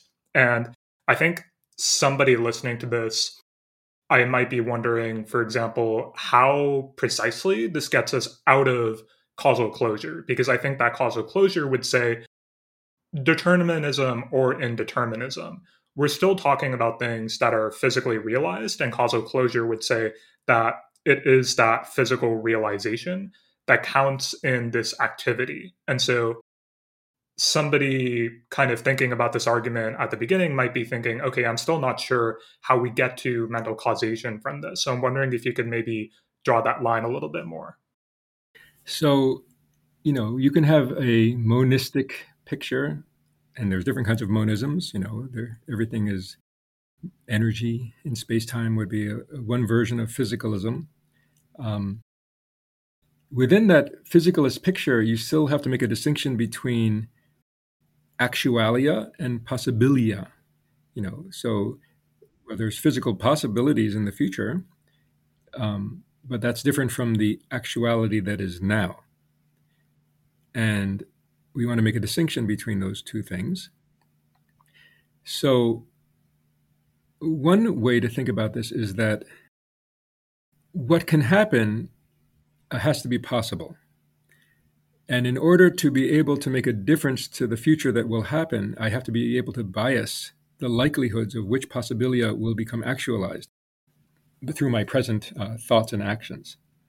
Well, One way to do that would be to impose criteria upon future possible inputs, such that, which could be again met in multiple ways, so that what becomes actualized is not random. It is a sculpting out of possibilities into those actualities that I want to happen. And I can affect the likelihoods of what will happen by changing the synaptic weights such that, what is consistent with my intention is more likely to happen than not. And so under this picture, um, what is possible is subject to, let's say the deterministic laws that describe the evolution of the probability function in Schrodinger's equation. But um, neurons impose certain parameters upon what can happen by imposing their informational criteria upon, what they happen to be tuned to. And a subset of everything that's physically possible is also consistent with those informational parameters, such that what happens is a physically possible event at the level of the rootmost level of quarks or strings or whatever, and in addition is a member of that tiny subset of all things that are possible at the level of particles. There's a tiny subset which is also a possible satisfaction of those informational criteria. So it's not the case that what happens violates the laws of physics. It's rather that what happens is that only those things that are consistent with my preset synaptic weights can happen, so that mental causation doesn't really operate as a force, but as a filter. It's not really a kind of impact.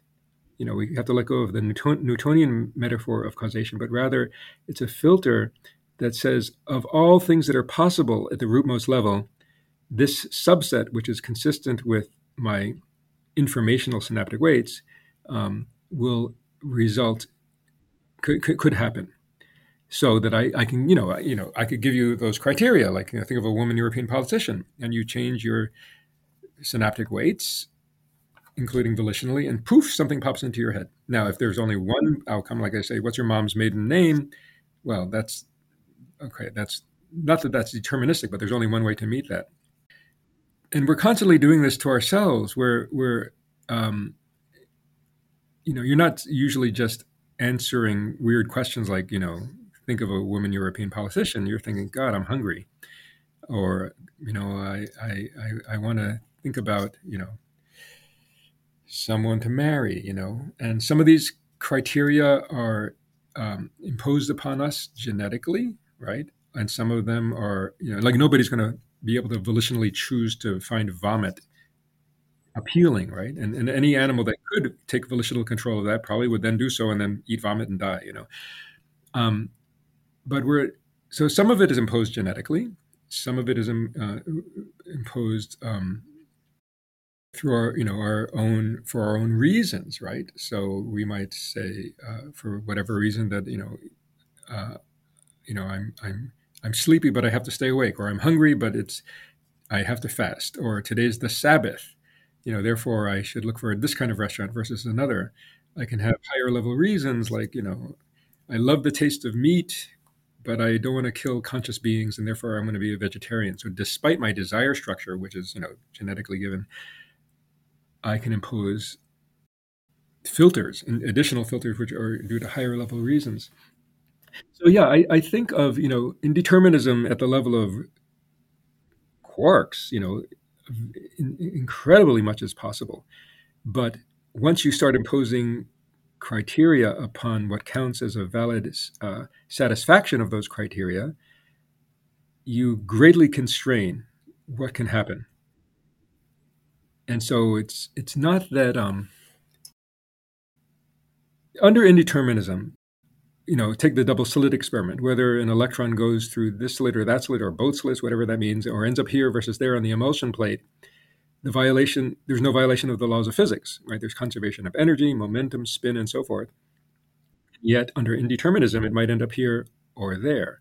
So even at the level of the rootmost level, whatever is down there, there's multiple possibilities. Well, but we don't want things to happen utterly randomly, right? We want things to happen in a way that we bias what can happen.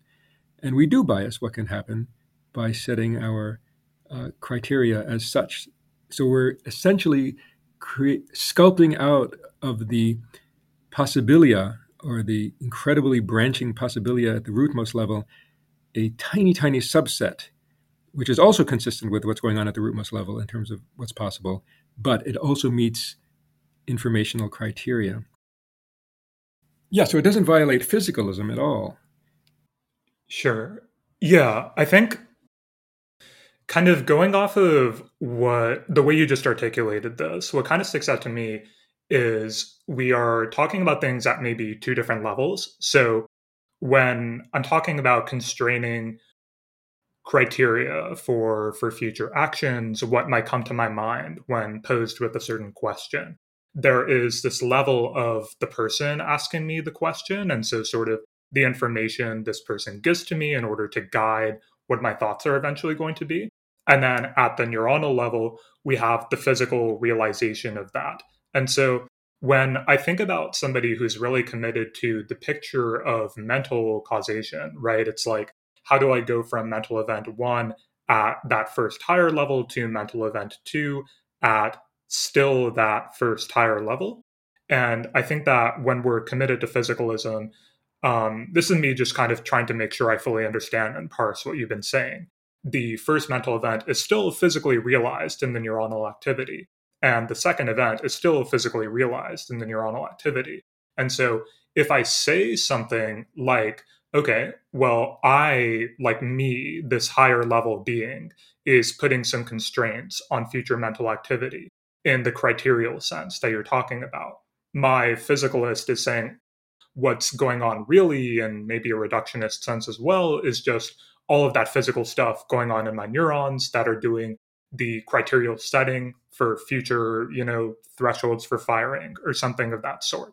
And so again, I think somebody maybe approaching this argument is still, I can imagine somebody kind of hearing that explanation and still wondering, like, if I'm really committed to, in both cases, whether things are criterial, whether there's determinism or indeterminism at the physical level, if I really believe that all that matters is the physical level of things, the neuron setting, resetting things, then it feels weird for me to still be able to say, okay, my like mental event A is influencing mental event B, because again, in that physical picture, I'm still talking about neurons setting criteria for future firing and doing this reweighting.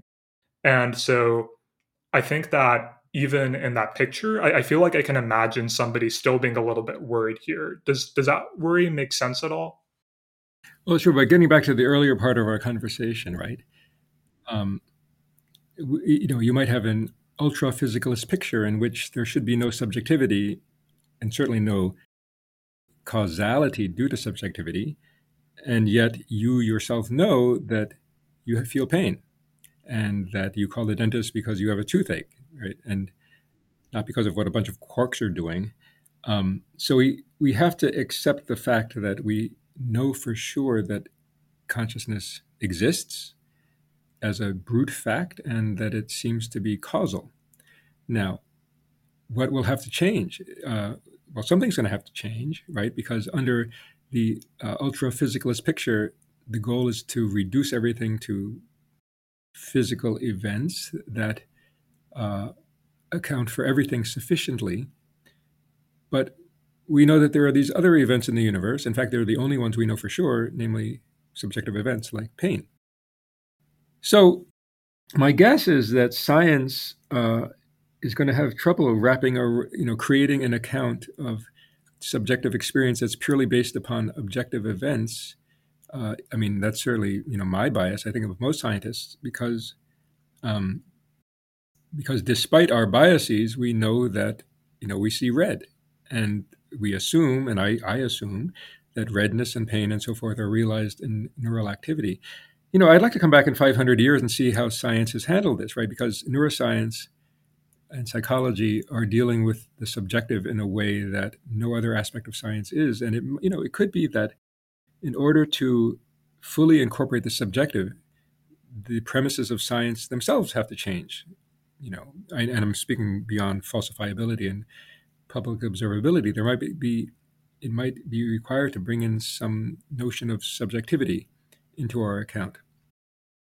But getting back to the neural code, with this metaphor of the formation of the mouth, right? If I shape my mouth in the oo shape versus the ah shape, before any energy comes through the system, I could actually know what my mouth would say if energy did come through the system, because my mouth is shaped like ooh, and when energy does come through the system, I say ooh. So, in a way, the criteria have to be set for the detection of something or the response to something before the input ever comes in. So, and I do think our brains are, such that neurons are able to rewire themselves, as needed, so that the organism can fulfill its goals. Yeah, this is a really interesting picture, and thank you for taking the time to elaborate on it. I think maybe a good last section for us to begin closing things up on would be a little bit more directly on AI. And we touched on aspects of this conversation earlier. You did comment, I want to say about 6 years ago, that you were skeptical that AI systems, the deep learning paradigm, could really achieve something like human level cognition. And you've kind of reiterated that today. And the AI community itself is at this very interesting point where we have systems that could, according to standard definitions, perhaps pass a very simplistic text based definition of what we might consider the Turing test. And at the same time, we've got these debates over grounding and whether language models actually learn and possess world models. And at the same time, AGI has become a kind of commonly used term again, which rather annoys me. But I'd love to hear your thoughts, I suppose, on this more recent wave of AI advances in terms of language. You brought up the later Wittgenstein earlier, who I know is kind of invoked a lot in this conversation about language models, whether they possess meaning. But I'm curious how you begin to approach just thinking about the systems we have today that seem to be really good at language. Okay, there's a lot there. So there's a big difference between something being as if it's something else and it actually being that thing. So, the Turing test is essentially, I think, any variant of it is capturing that something acts as if it were conscious, but that doesn't mean it's conscious. Um, so this raises a whole bunch of issues, like how would you know if something really were conscious? Let's just speak for a moment about the body again, because consciousness evolved to solve a problem. And in fact, it probably evolved first in the Precambrian, among very simple animals like Mirella, maybe, that were sensing their environment chemically. But there's a biologist here at Dartmouth called Kevin Peterson who has a kind of cool idea, what happened to cause the Cambrian explosion. So the Cambrian explosion that happened like 541 million years ago. And, within a few million years, an incredible number of phyla emerged. And some of those have persisted, like arthropods, mollusks, and chordates. Many others have gone extinct. But what was it that triggered the Cambrian explosion? So you have this vast, the oldest fossils are of bacterial mats called stromatoliths that they find in Australia and Greenland and places like that are pretty close to 3.8 billion years old. I mean, if the Earth is 4.5 billion years old and was a kind of Hadean lava ball hell with a methane-esque atmosphere for the first hundreds of millions of years, life kind of emerged almost as soon as they could have emerged on Earth. So the fossil record going back to, from these stromatolith fossils, let's say 3.7 billion years ago, to the first life forms that I think plausibly could have been conscious, at least in a metazoan way, happens especially in the Precambrian, but especially in the Cambrian. So Kevin Peterson's idea is that what happened was that these animals that previously would glom onto each other and start digesting each other evolved to have a gut, or they could engulf. Well, that was a game changer because that triggered the need for prey to get out of dodge before the predator even got close. And so now you have an arms race of perceptual systems such that animals have to see what's coming or hear what's coming at a distance. And they have to get out of dodge and not just slither along the seabed, but start to use the water column and swim. And that arms race of perceptual and systems, and motor systems, led to the evolution of complex perceptual systems and motor systems that could, and then ultimately the construction of representations of the world that I think we would argue is the basis of perceptual consciousness. So I think, you can only understand consciousness in the context of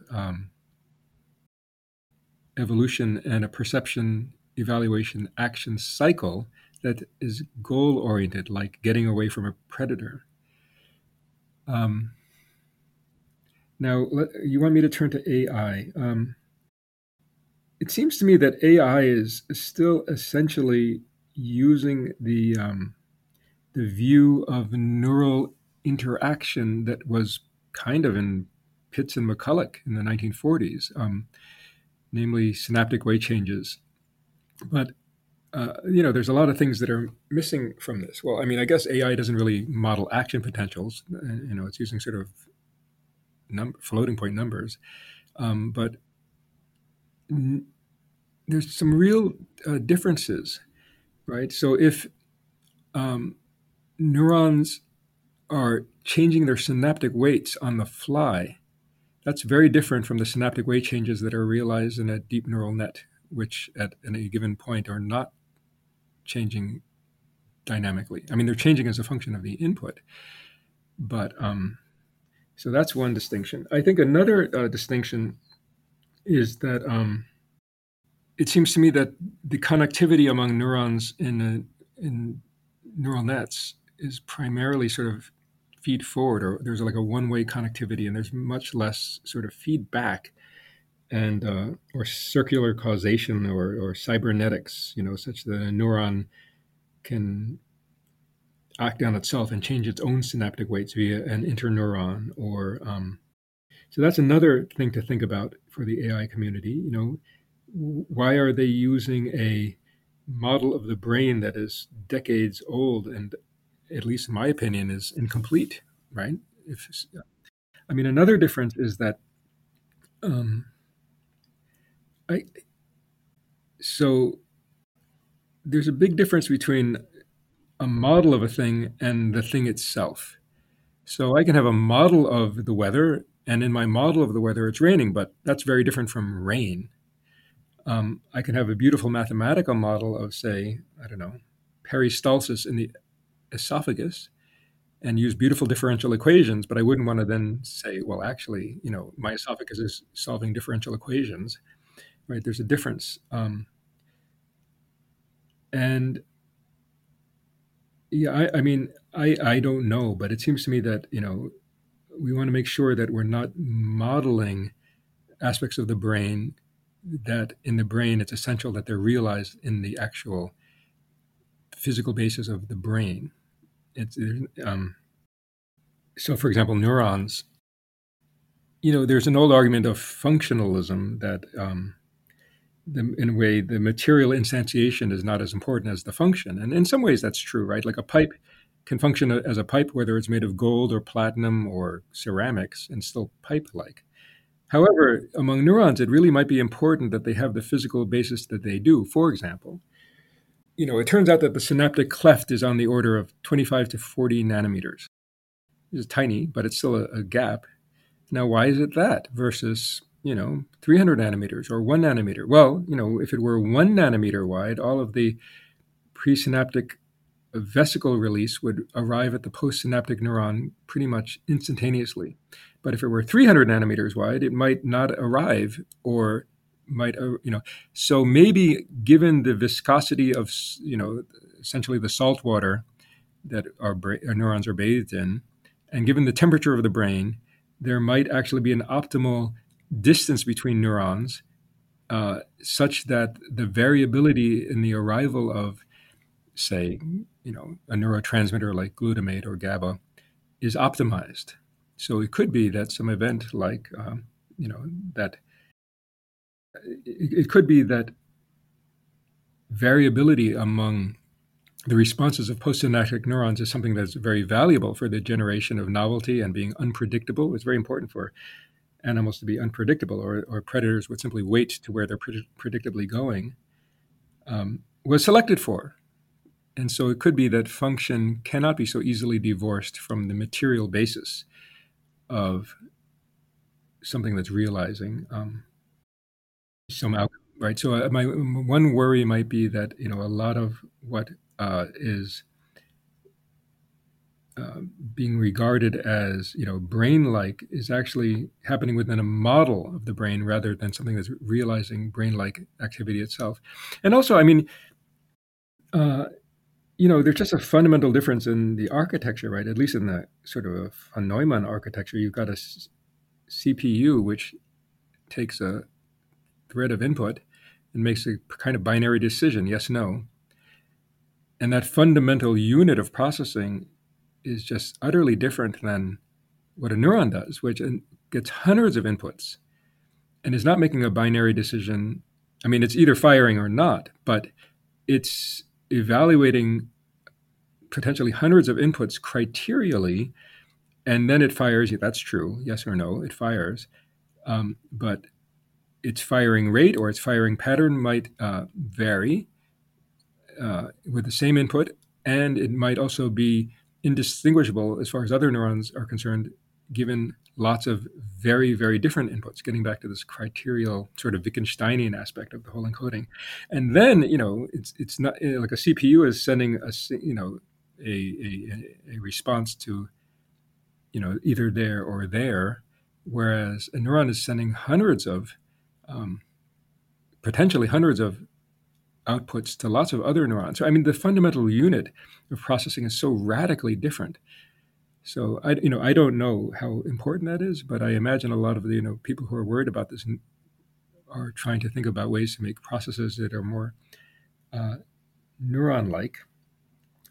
I'd say maybe you don't want to worry too much about what the brain does. Like where was it? At this World Science Festival, I was sort of debating, what was his name? Jan LeCun, I think was his name. He's a big AI guy from Facebook. He's a very nice guy. And I was making the point that, evolution has made birds, and birds fly a certain way.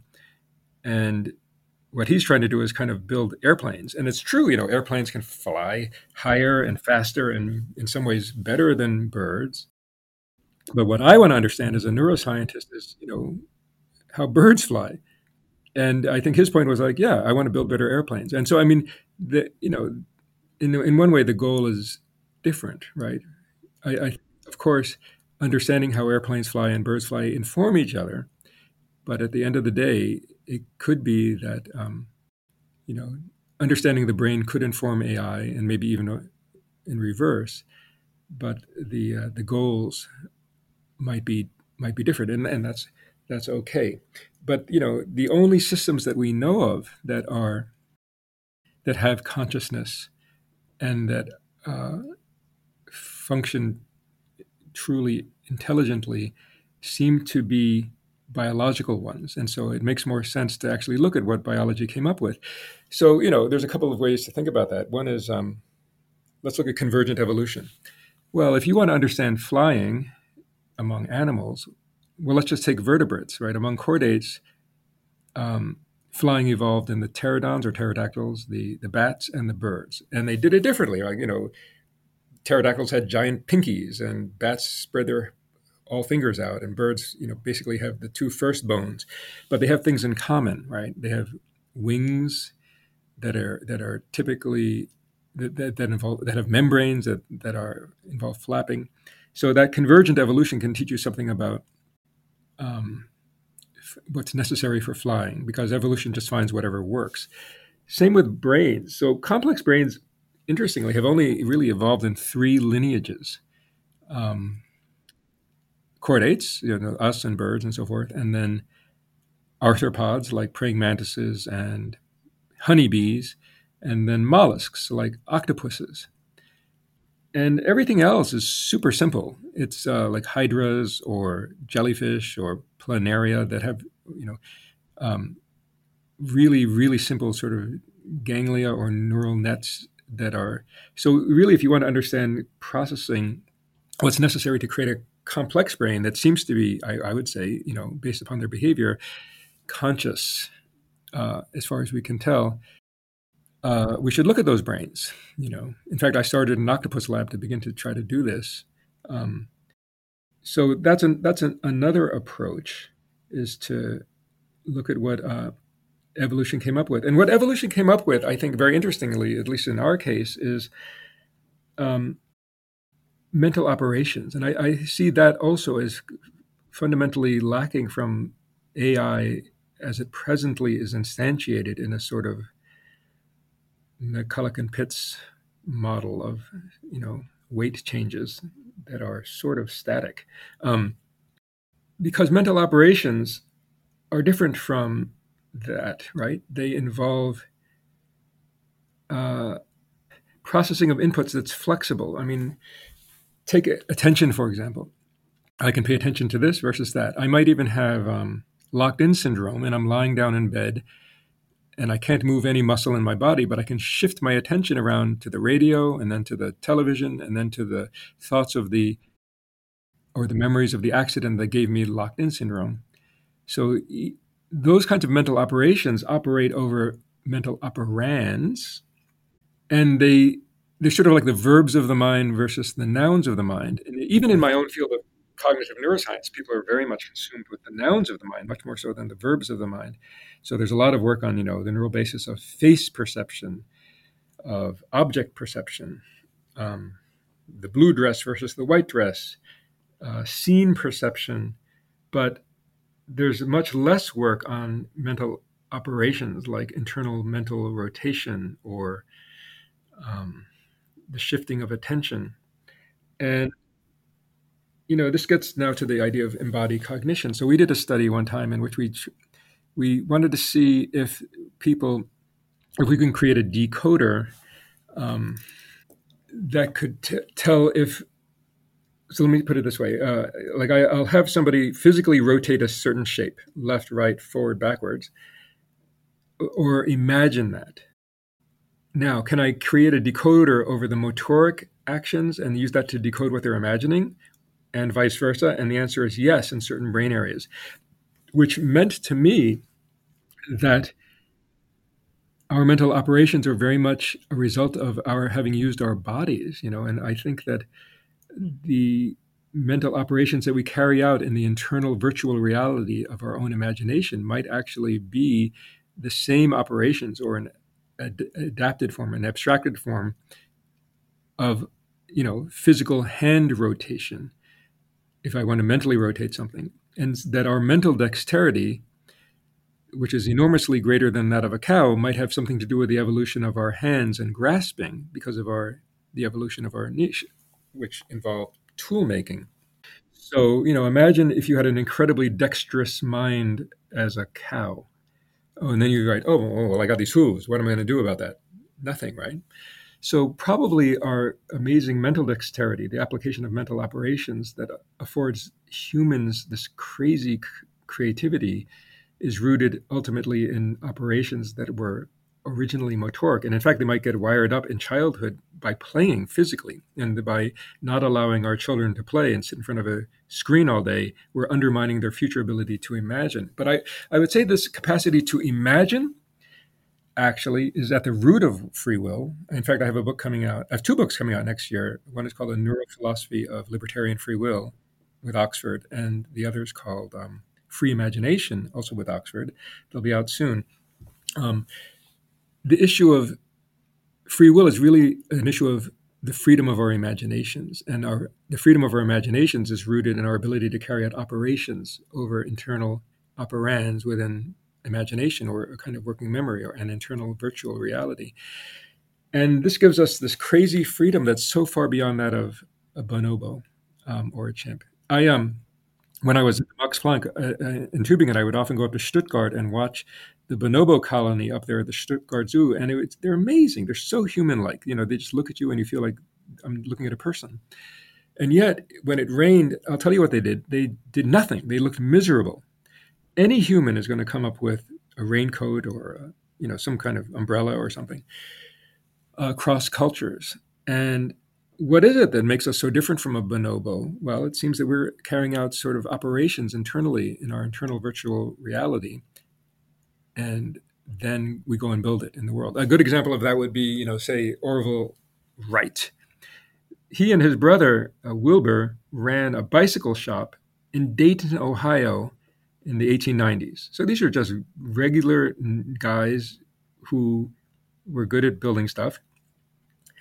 They in their mental workspace, they said, well, maybe we don't need to have something that flaps like an ornithopter. Maybe that's the wrong model. We don't want to recreate a bird. What if we put a fan in front, a propeller up front, and suck a wing forward? Well, maybe that could fly. And then they tried to build it, and they built it. They made lots of mistakes, but eventually they built it. And then in 1903, which is not very long ago, they actually flew at Kitty Hawk and changed the world, right? So the internal freedom of their imaginations, in which they're applying operations like putting a propeller onto a wing, led to them changing physical reality. And I would say that this is the capacity to apply mental operations over internal mental operands is essential to what gives human beings not only free will, but our tremendous creativity. And getting back to AI, I don't claim to be an expert in AI, but I don't see anything like true operation. So when my friend who does, these language models says, well, we've instantiated attention, and he shows me what he means, which is essentially just a weighting function over, the words in terms of distance, that's not attention at all. I mean, that's, to call something attention when it's not is, just, I don't know, a ruse. Real attention is, truly remarkable. I mean, real attention plays so many functions. I would say, actually, attention is really the essence of who we are and what we experience, because what we pay attention to affects what we experience. So, for example, if I'm listening to a symphony and I pay attention to the violin, it sounds a certain way. If I can rewind it now, pay attention to the oboe, it sounds completely different, like a different piece of music, right? So with attention, I bring something to the fore versus the background. I can keep track of something. I can, like I say, look at my nose, and and I say, okay, pay attention to that seagull among these 20 seagulls, and you can keep your attentional tractor beam on it. And I say, which one was it? And you say, oh, it was that one, right? So attention is a process that involves selection, filtering, ignoring, tracking, and so forth. And what it really seems to involve is a capacity to link features up into sort of objects that so something comes to exist for us through attention. And this gets to the idea, I guess it's Anne Treisman's idea of attention as a sort of feature glue. And by virtue of, so there's this famous movie of, everyone's seen it, I think, by now, of the white clothing wearing team and the black clothing wearing team, and your job, and this is a video made by Dan Simons at Harvard, they're passing basketballs, and you can look at this on YouTube, and if your task is to count the number of ball passes among the white team, people, half the time they don't see this gorilla that walks right in front of them, and they're quite shocked that they missed it. Well, in the abs, it's not that they didn't experience anything where the gorilla was. They probably were experiencing black moving stuff in the background. But in their consciousness, there was a foreground or a figure, which was comprised of the white team, and that's where the action is in terms of experience. The rest of it is sort of something like feature soup. So what they experienced was, say, black moving stuff. But if they had attended to the gorilla, regardless of where they were fixating, attention would have glued together those features of black moving stuff into a figure, and that you would have had a gorilla. So now, a mental operation like attention, like real attention, has this amazing capacity, which is unlike what AI pretends to be attention. Um,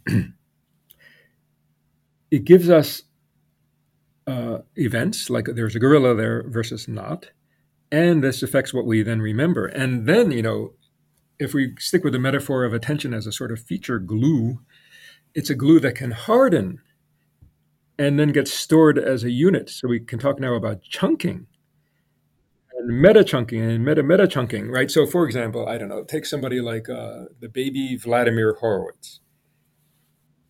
He's just a baby. He didn't know how to play the piano, and he had very good scaffolding. Let's say so. Let's say to build a building, I need scaffolding.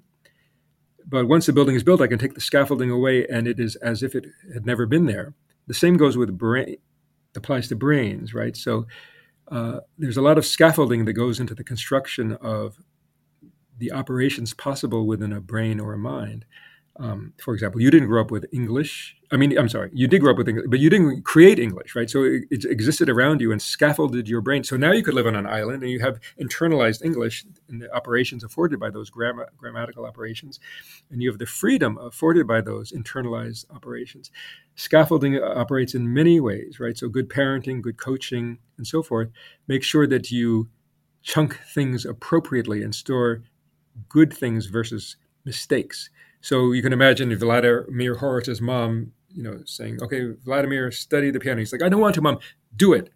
And so he looks at the three little black dots, and they mean nothing, but he practices the finger position.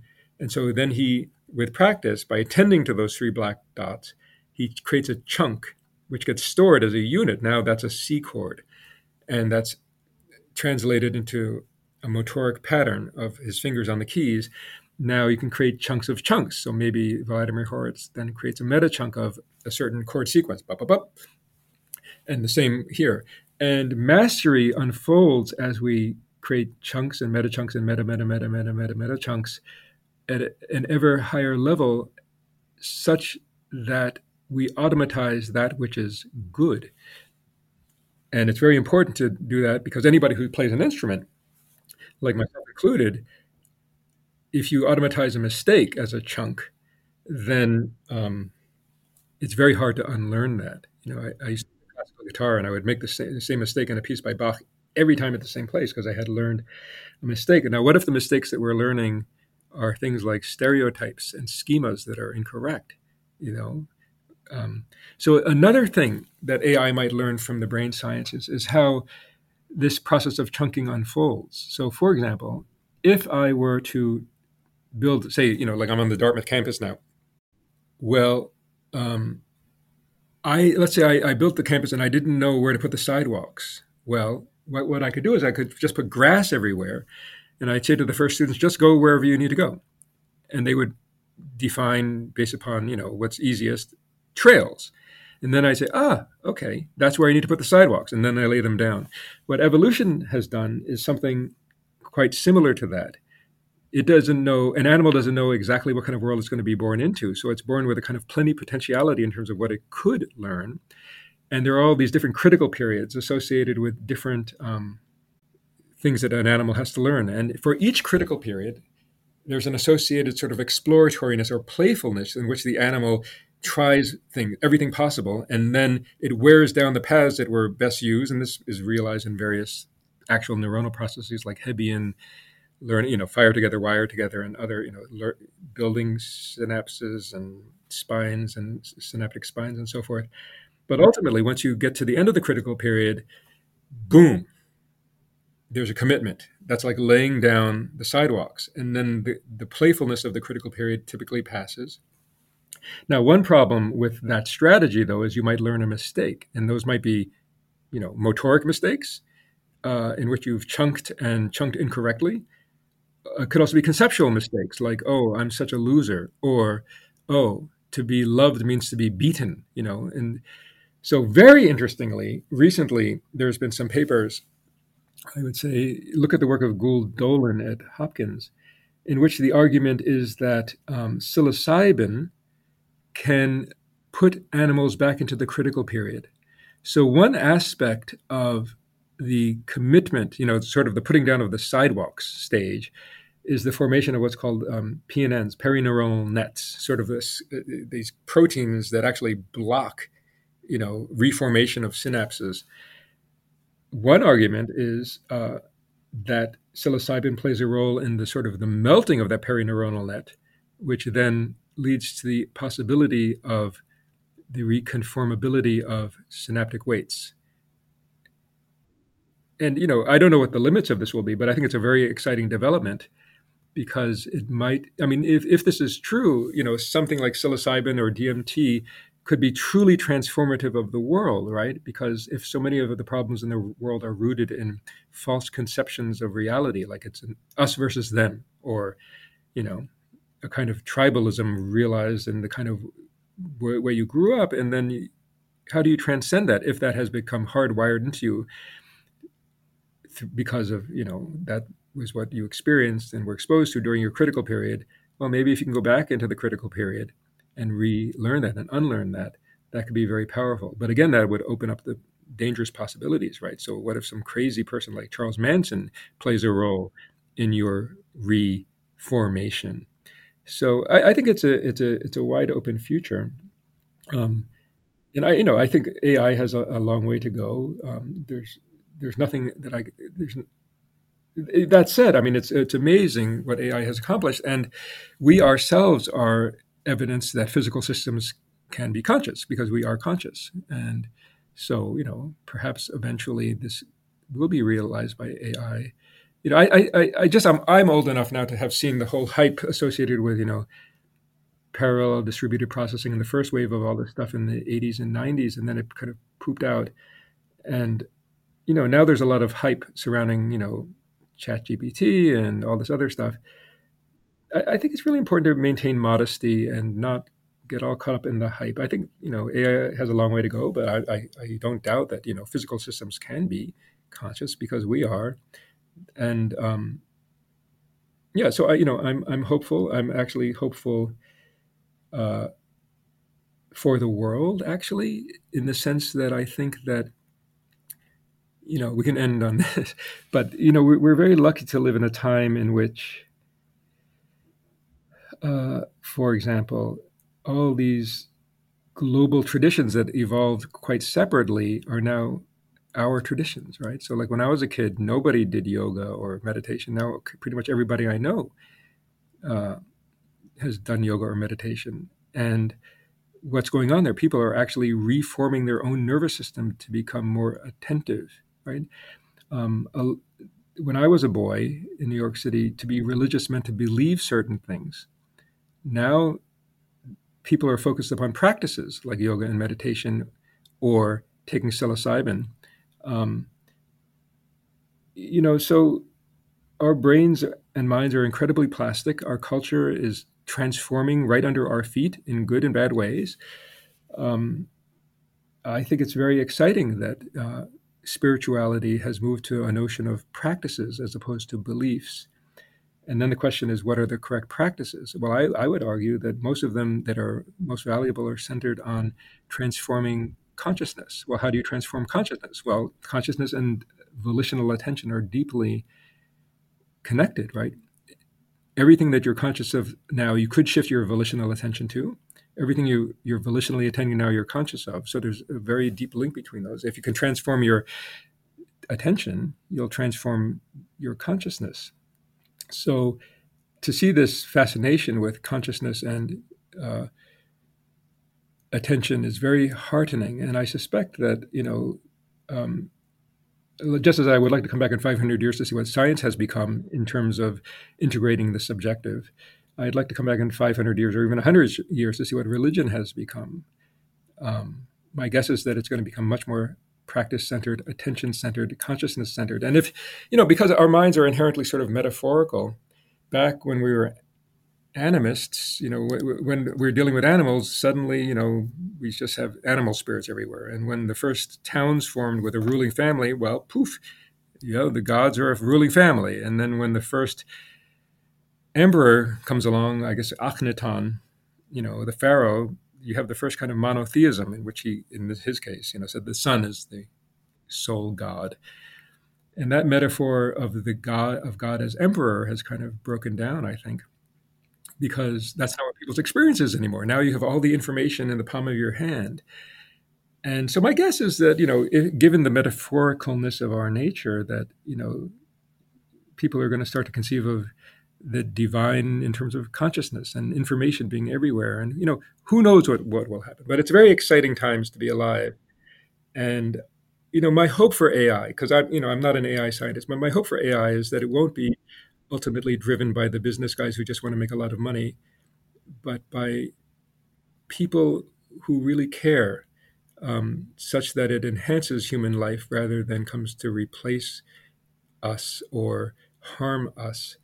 And that takes intentionality, and it takes really a spiritual approach to life in which you realize that the most fundamental, the important things in life are not wealth in terms of money, but wealth in terms of connection and love. The data from psychology are very clear. What people find most meaningful, getting back to the issue of meaning, is connection. And that can be connection to your family, your friends, but also to yourself and to nature. And that entails paying attention. So attention is sort of a portal. It's it's sort of the queen of mental operations. It's a portal that opens up the possibility of forming a connection. And if you're not paying attention, you're in a sort of zombie mode in which you're using schemas and scripts. So attention is fundamental, I think, also to forming a spiritual life. And forming a spiritual life is fundamental to, even, AI engineers, I would say, because, they could be solely focused on making a lot of money, or they can be focused on how to use this tool for good versus evil. And this is the problem with, it happens every time with every technology, right? A hammer can be used to build a house, which is good, or to kill babies, which is bad. Airplanes can be used for human transport, for tourism, which is good, but it can be used for bombing people, which is bad, right? So AI has the possibility to be used both for good and bad. And ultimately, it's going to come down to people just choosing to use it for good. And, individual people in AI now will be faced with this. Oh, wait, the whatever, some 3-letter agencies ask me to use my ability to use AI to create some kind of thing that will harm human life or life on Earth. You know what? No, I'm not going to do that. We have a kind of free will that allows us to choose this possible future versus others. Before closing off, I guess first, let me just say I really appreciate your hope and vision for that future. I share a lot of that with you. And I want to thank you for taking so much time out of your day to speak with me. I really appreciate your work and this conversation. It's a real pleasure. And I think, again, this amazing tool that you AI people are developing, use it for good, use it to enhance life and love, and don't allow those who are driven by power and control to take control of it such that they win, because if they do, it could be the end of life on Earth. That is all we have for today's episode. Thank you so much for listening. Again, if you enjoy what we're doing, there are multiple ways to support us. If you like the podcast, you should make sure that you're subscribed on whatever podcast player you're using to listen to this. And finally, you can find our other articles and newsletters by subscribing to us on Substack and at thegradient.pub.